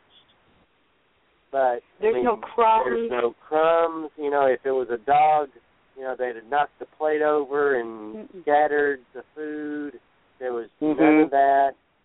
And Alta's like, could have been a deer. Could you see a deer running through the woods with a hot dog in his mouth? With a bunny sticking out of his mouth. Yeah. And then we discovered that the woman who owned the park, it was her father's land. So she'd been born and raised there all her life, and she's probably around my age, in her 50s, I'd say. And she, not knowing that this had happened to us, has shared with we come up and told her, that we were there for this ghost show down in town, and she goes, well, the Bigfoot people that are on TV, they were up here a couple of weeks ago, and they were up here searching. She said, there's a lot of activity. She said, and I don't tell this to a lot of people, she said, but her husband is a prison guard, and so he's gone a lot at night and stuff. So she said her and one of her girlfriends were sitting out in her backyard, and she said, I ain't scared of nothing. She said, I was born in these woods, and I'm not scared of nothing. But she said, me and my friend was sitting out in the backyard not too long ago, and she said, all of a sudden, it was like somebody was watching us. She said, it creeped me out so bad we had to go back in the house. She ran in. She said, and I ain't scared of nothing. So, and then, like, one of the last nights we were there, we started kind of walking up this dirt road, and we go a little bit farther and a little bit farther and a little bit farther. But, like, the last night we were there, we could hear this chatter out in the woods, and it sounded, it sounded like a lot of the chatter that we've heard on radio since then, on internet radio, and then but very feminine, and then there was some that sounded very juvenile, but it seemed to be moving along in the woods, like pacing.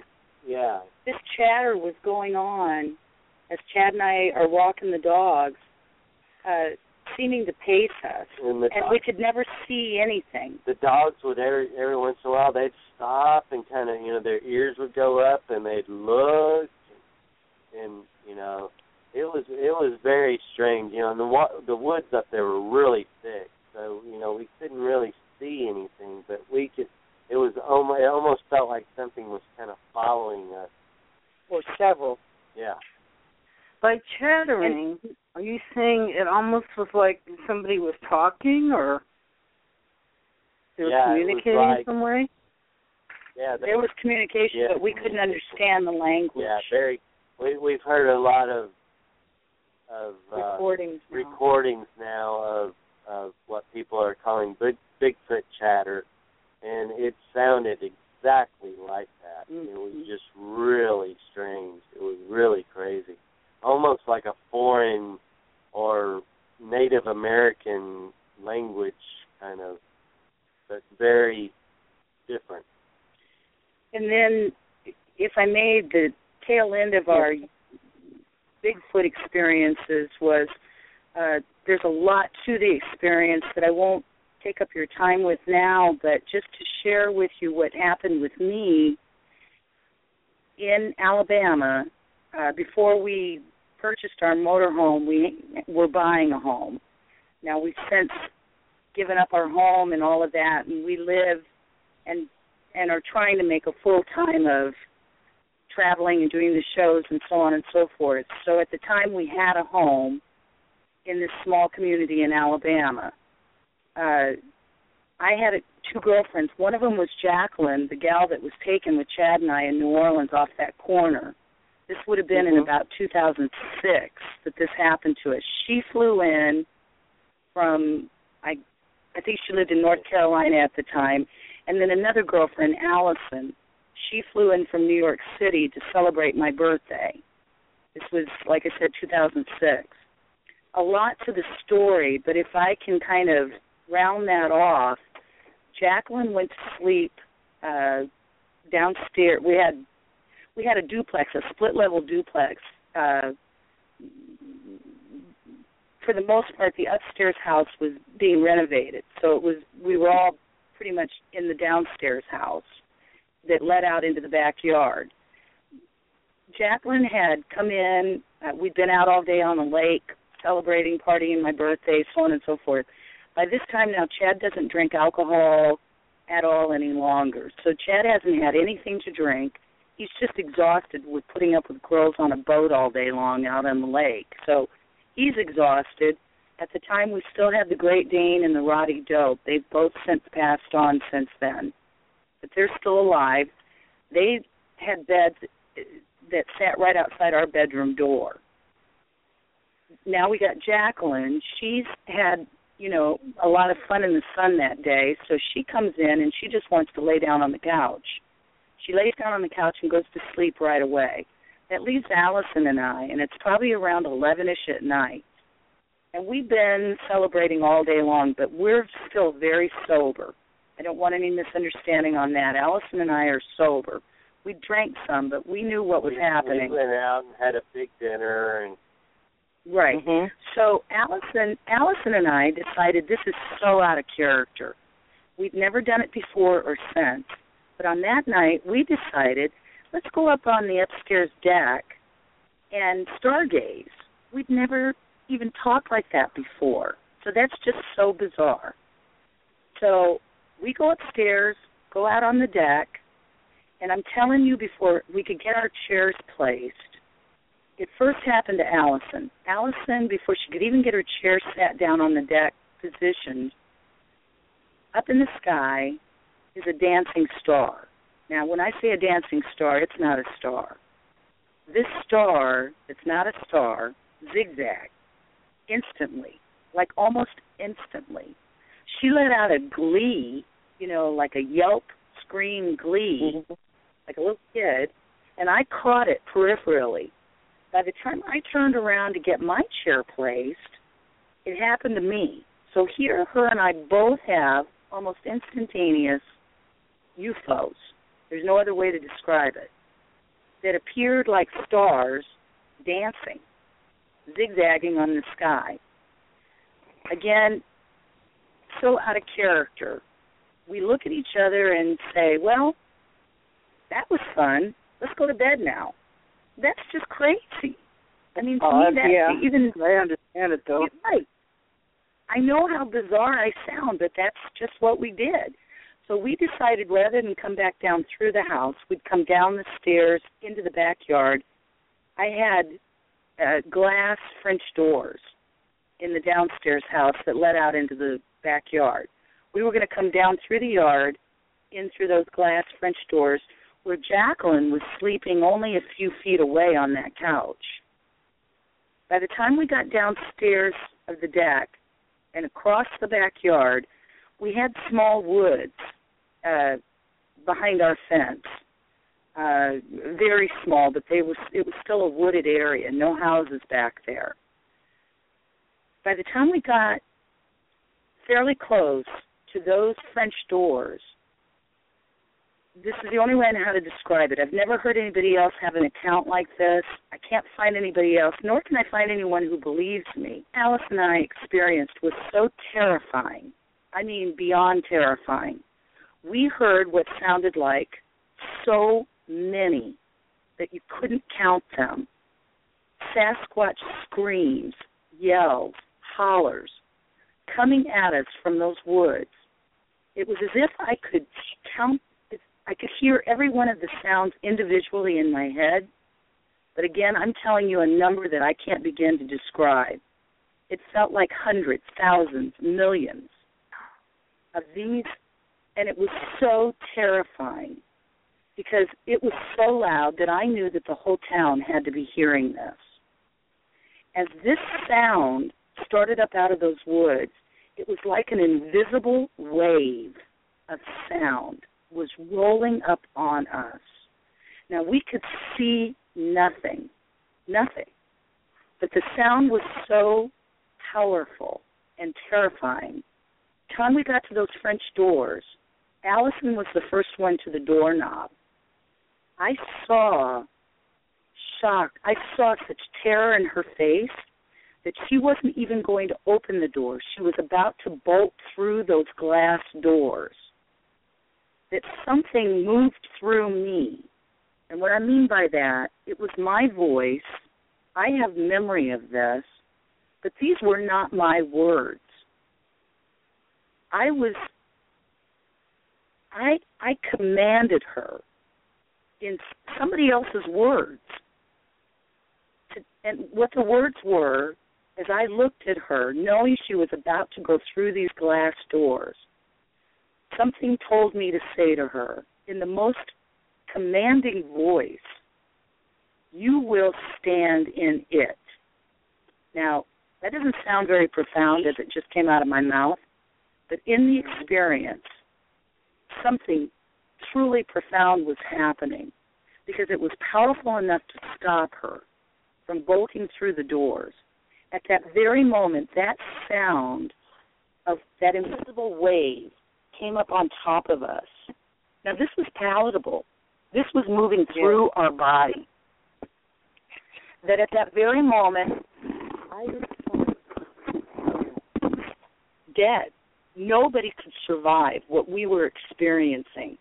So in the moment that my consciousness said, "You're dead," it was as if there was an invisible hand above my head, turned off an invisible switch, and it all just stopped, like it never happened.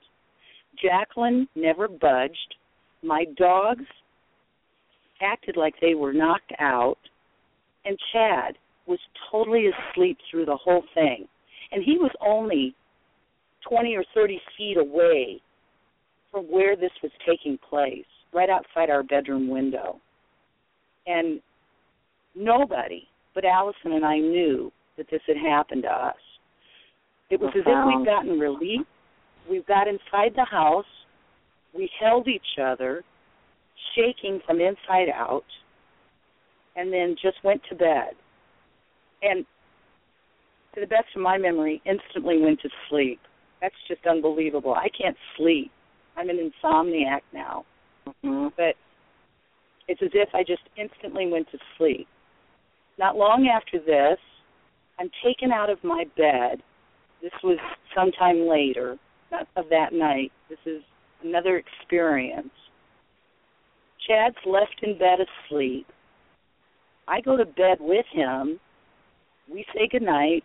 We go to sleep. And the next thing I know, I'm now standing out in my backyard. I'm awake. I'm conscious. I'm very alert. So all of a sudden, I'm in my backyard. Now, I've never been a sleepwalker in my life. There's no history of that in my life.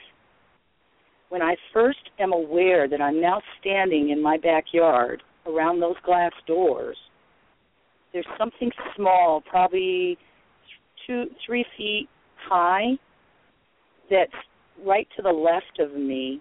But by the time I start to look down to get focused on this, what I think is a being, it almost felt like Cousin It from that old show. Before I can get my attention really focused on this, all of a sudden a female voice is speaking to me out of the sky, above me and to the left of me. My head instantly goes back, up and back, where, I'm extended with my vision as far as I can extend it out into the sky. She's speaking in the most beautiful melodic voice again, and I'm falling into this voice.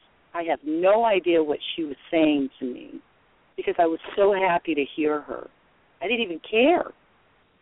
But then within that same, just almost that moment of me just getting lost in her voice, to the right and above me is a male voice, and it sounds like an angry father. And I go from being very happy, childlike, blissful, to, again, instantly terrified. I could feel my knees shaking, knocking. And this male voice was booming at me out of the sky. Again, like it's so loud, everybody in the whole world should be hearing this. And what he said to me was extremely audible. And it was short, sweet, and very direct in the meanest voice. Again, I'm called by name, and he said, Alta, don't bother being afraid, but in the harshest, meanest voice. And in that moment that he said that to me, there was a huge flash of light in my left wrist, and it was like my wrist exploded in a light. And the next thing I know, I'm waking up in bed the next morning. I wake Chad up and I tell him, I have another object in my wrist. I, in fact, do have another, what other people are calling implant, in my wrist. Now, this is just a little bit of the craziness that was happening to us on that property. Besides ghosties.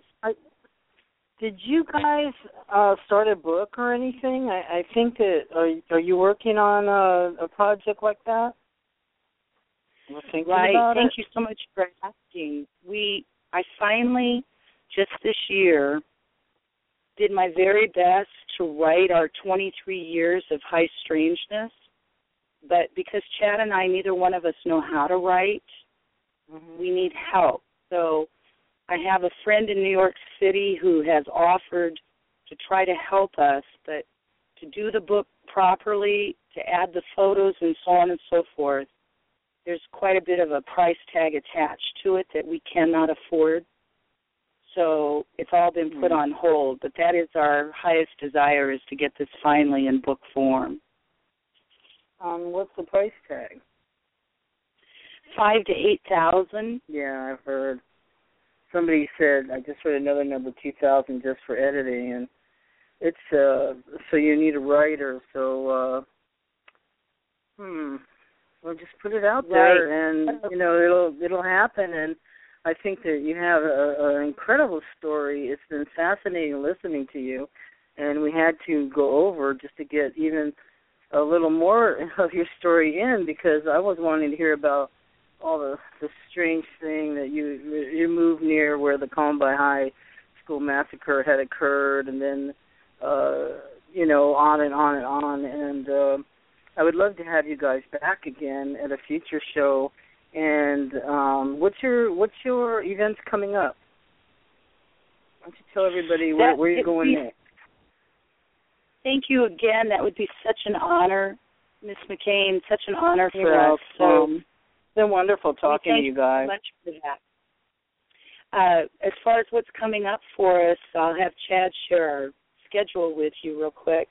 Okay. Well, a lot of this I post on our Unique Granite page, but we're going to do a little show here this weekend in Point Pleasant. We're going to do what they call Fright Night Film Festival. This was in Louisville, Kentucky. And then we do Universal Life Expo in Columbus, and then Victory of Light in Cincinnati, Ohio. We're basically going to travel until the end of October and then return back to Alabama the end of October. Okay. And then we'll be stationary in Alabama for until probably spring, and then we'll start our travels again. So we'll be in a sedentary position for about 7 or 8 months. Well, it just sounds like an exciting life, and that you're really just giving it your all and you're going for it. And what could be better that you've got a partner in crime there with you? And that's really just a wonderful thing to me. And how fascinating. And I've loved your story, and I just had to hear more and more. And this all will be available in archives for everybody to listen, so you can refer your friends. And you can get readings by Alta going to www.readings, READINGS, with Alta, ALTA.com. And that's where you get to her for readings. And do you do over-the-phone readings or anything like that? Sure, absolutely. Thank you so much for that. I generally don't talk very much about that in these interviews, but I will mention, since you've been kind enough to do so, I am the only reader that was selected to be put in a book about New Orleans by a woman that was a journalist with the Washington Post. So, a little bit of credibility, if you will, to the abilities that I'm born with. And again, I thank you so much for mentioning that. You're welcome. This sounds wonderful. I was very drawn to you guys, and I appreciate your work. And you have the lovely work those shawls and everything. Why don't you tell everybody about that? That's part of the things that you sell. They are very beautiful and creative. Can you tell us about them a little bit? Yeah, thank you again so much, because that's really where, what I do as far as the readings I'm born with, and certainly never asked for any of that, but, and grateful now, but the shawls became part of our existence. We are the only ones in the world that are offering these shawls as well. We'd like to think of these as one of a kind. They came about, they are part of the Native American traditions, part of the women's regalia, if you will. I'm a traditional dancer. With all the mystery I have in my life, my mother made sure that I knew my bloodline and that I had regalia for the most part all my life. Passed on my 40th birthday to the minute I'm born. I've had a very strange life, and she raised me as an only, she was my only family besides Chad. So in my grief, because I was grieving unbelievably when she passed, essentially it's as if she came back to give me permission to start creating the shawls. And the indication was there's more to this, but the short story is she made it very clear to me that the shawls would save my life, that I was to devote my pain and sorrow into, all the energy of creating the shawls. So they started off as something just to keep me occupied and to filter my pain. And she also indicated to me that they would become my best friends. My mother raised me to understand that the shawls are like wearing a hug. And so, as you've heard in our story, hugs are very important to us. So once I started doing this, people started taking note of the shawls, and we saw that it was changing people and making people very happy. So Chad and I just made the decision to open it up and to customize them to people's likes and designs. And the fact that I'm mixed, not all full-blooded Indian, but have other bloodlines involved, we just decided to open it up internationally. I'd like to mention that there was one shawl that was commissioned by us several years ago when we first started offering these to the world. It was commissioned by a East Indian woman to take and present to the hugging saint of India known as Amma. Yes. So I think she's even coming to LA very soon. Wonderful. She received as a gift a shawl that I hand painted kachinas all around it, never expecting for her to understand anything about kachinas. And when it was presented to her, my understanding was she was beside herself, because the story goes that she had gone to Santa Fe, or had been brought to Santa Fe for a big conference. And while she was in her room one night, the kachinas started appearing to her to receive blessings from her. And so this was years prior to her receiving this shawl with kachinas on them. So again, you know, the shawls have managed to become international, and again, we just thank you so much for seeing us and seeing them. Yes, I just wanted to say thank you so much, Chad and Alta Dillard, for being with us on the Paranormal and the Sacred, and you're welcome to come back on the show, and we consider you a friend of the Paranormal and the Sacred, and thank you so much for your wonderful talk with us tonight. We really, really appreciate you. As we feel towards you, and again, so honored. Anytime, you just let us know anytime. I will. Thank you to all your listeners that have been interested in us. Yeah, thank you very much. Thank you so much. Thank you both. Get a good night's sleep, and God bless you, and happy trails. And take care. And to you. Okay, thank you. Night. Good night. Good night.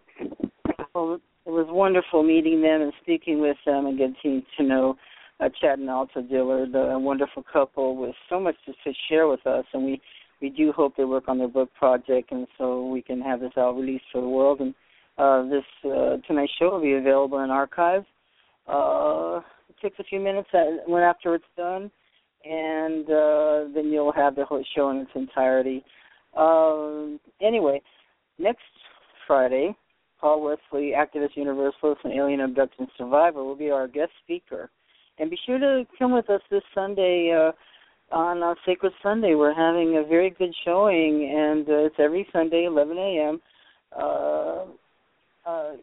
Pacific Standard Time. And, we're just simply reading the Bible straight through, and it's gotten quite a following. And it's just a simple show, but if you want to remind yourself that Sundays are sacred, just please join us, 11 a.m. every Sunday morning. And I want to let you know that I really appreciate you being with us tonight and listening to the Paranormal and the Sacred, as we're here every Friday, 6 p.m. Pacific Standard Time. And God bless and take care. Judy was boring. Hello. Then Judy discovered ChumbaCasino.com. It's my little escape. Now Judy's the life of the party. Oh, baby, mama's bringing home the bacon. Whoa, take it easy, Judy. The Chumba life is for everybody. So go to ChumbaCasino.com and play over 100 casino-style games. Join today and play for free for your chance to redeem some serious prizes. ChumbaCasino.com. No purchase necessary. Void where prohibited by law. 18+ terms and conditions apply. See website for details.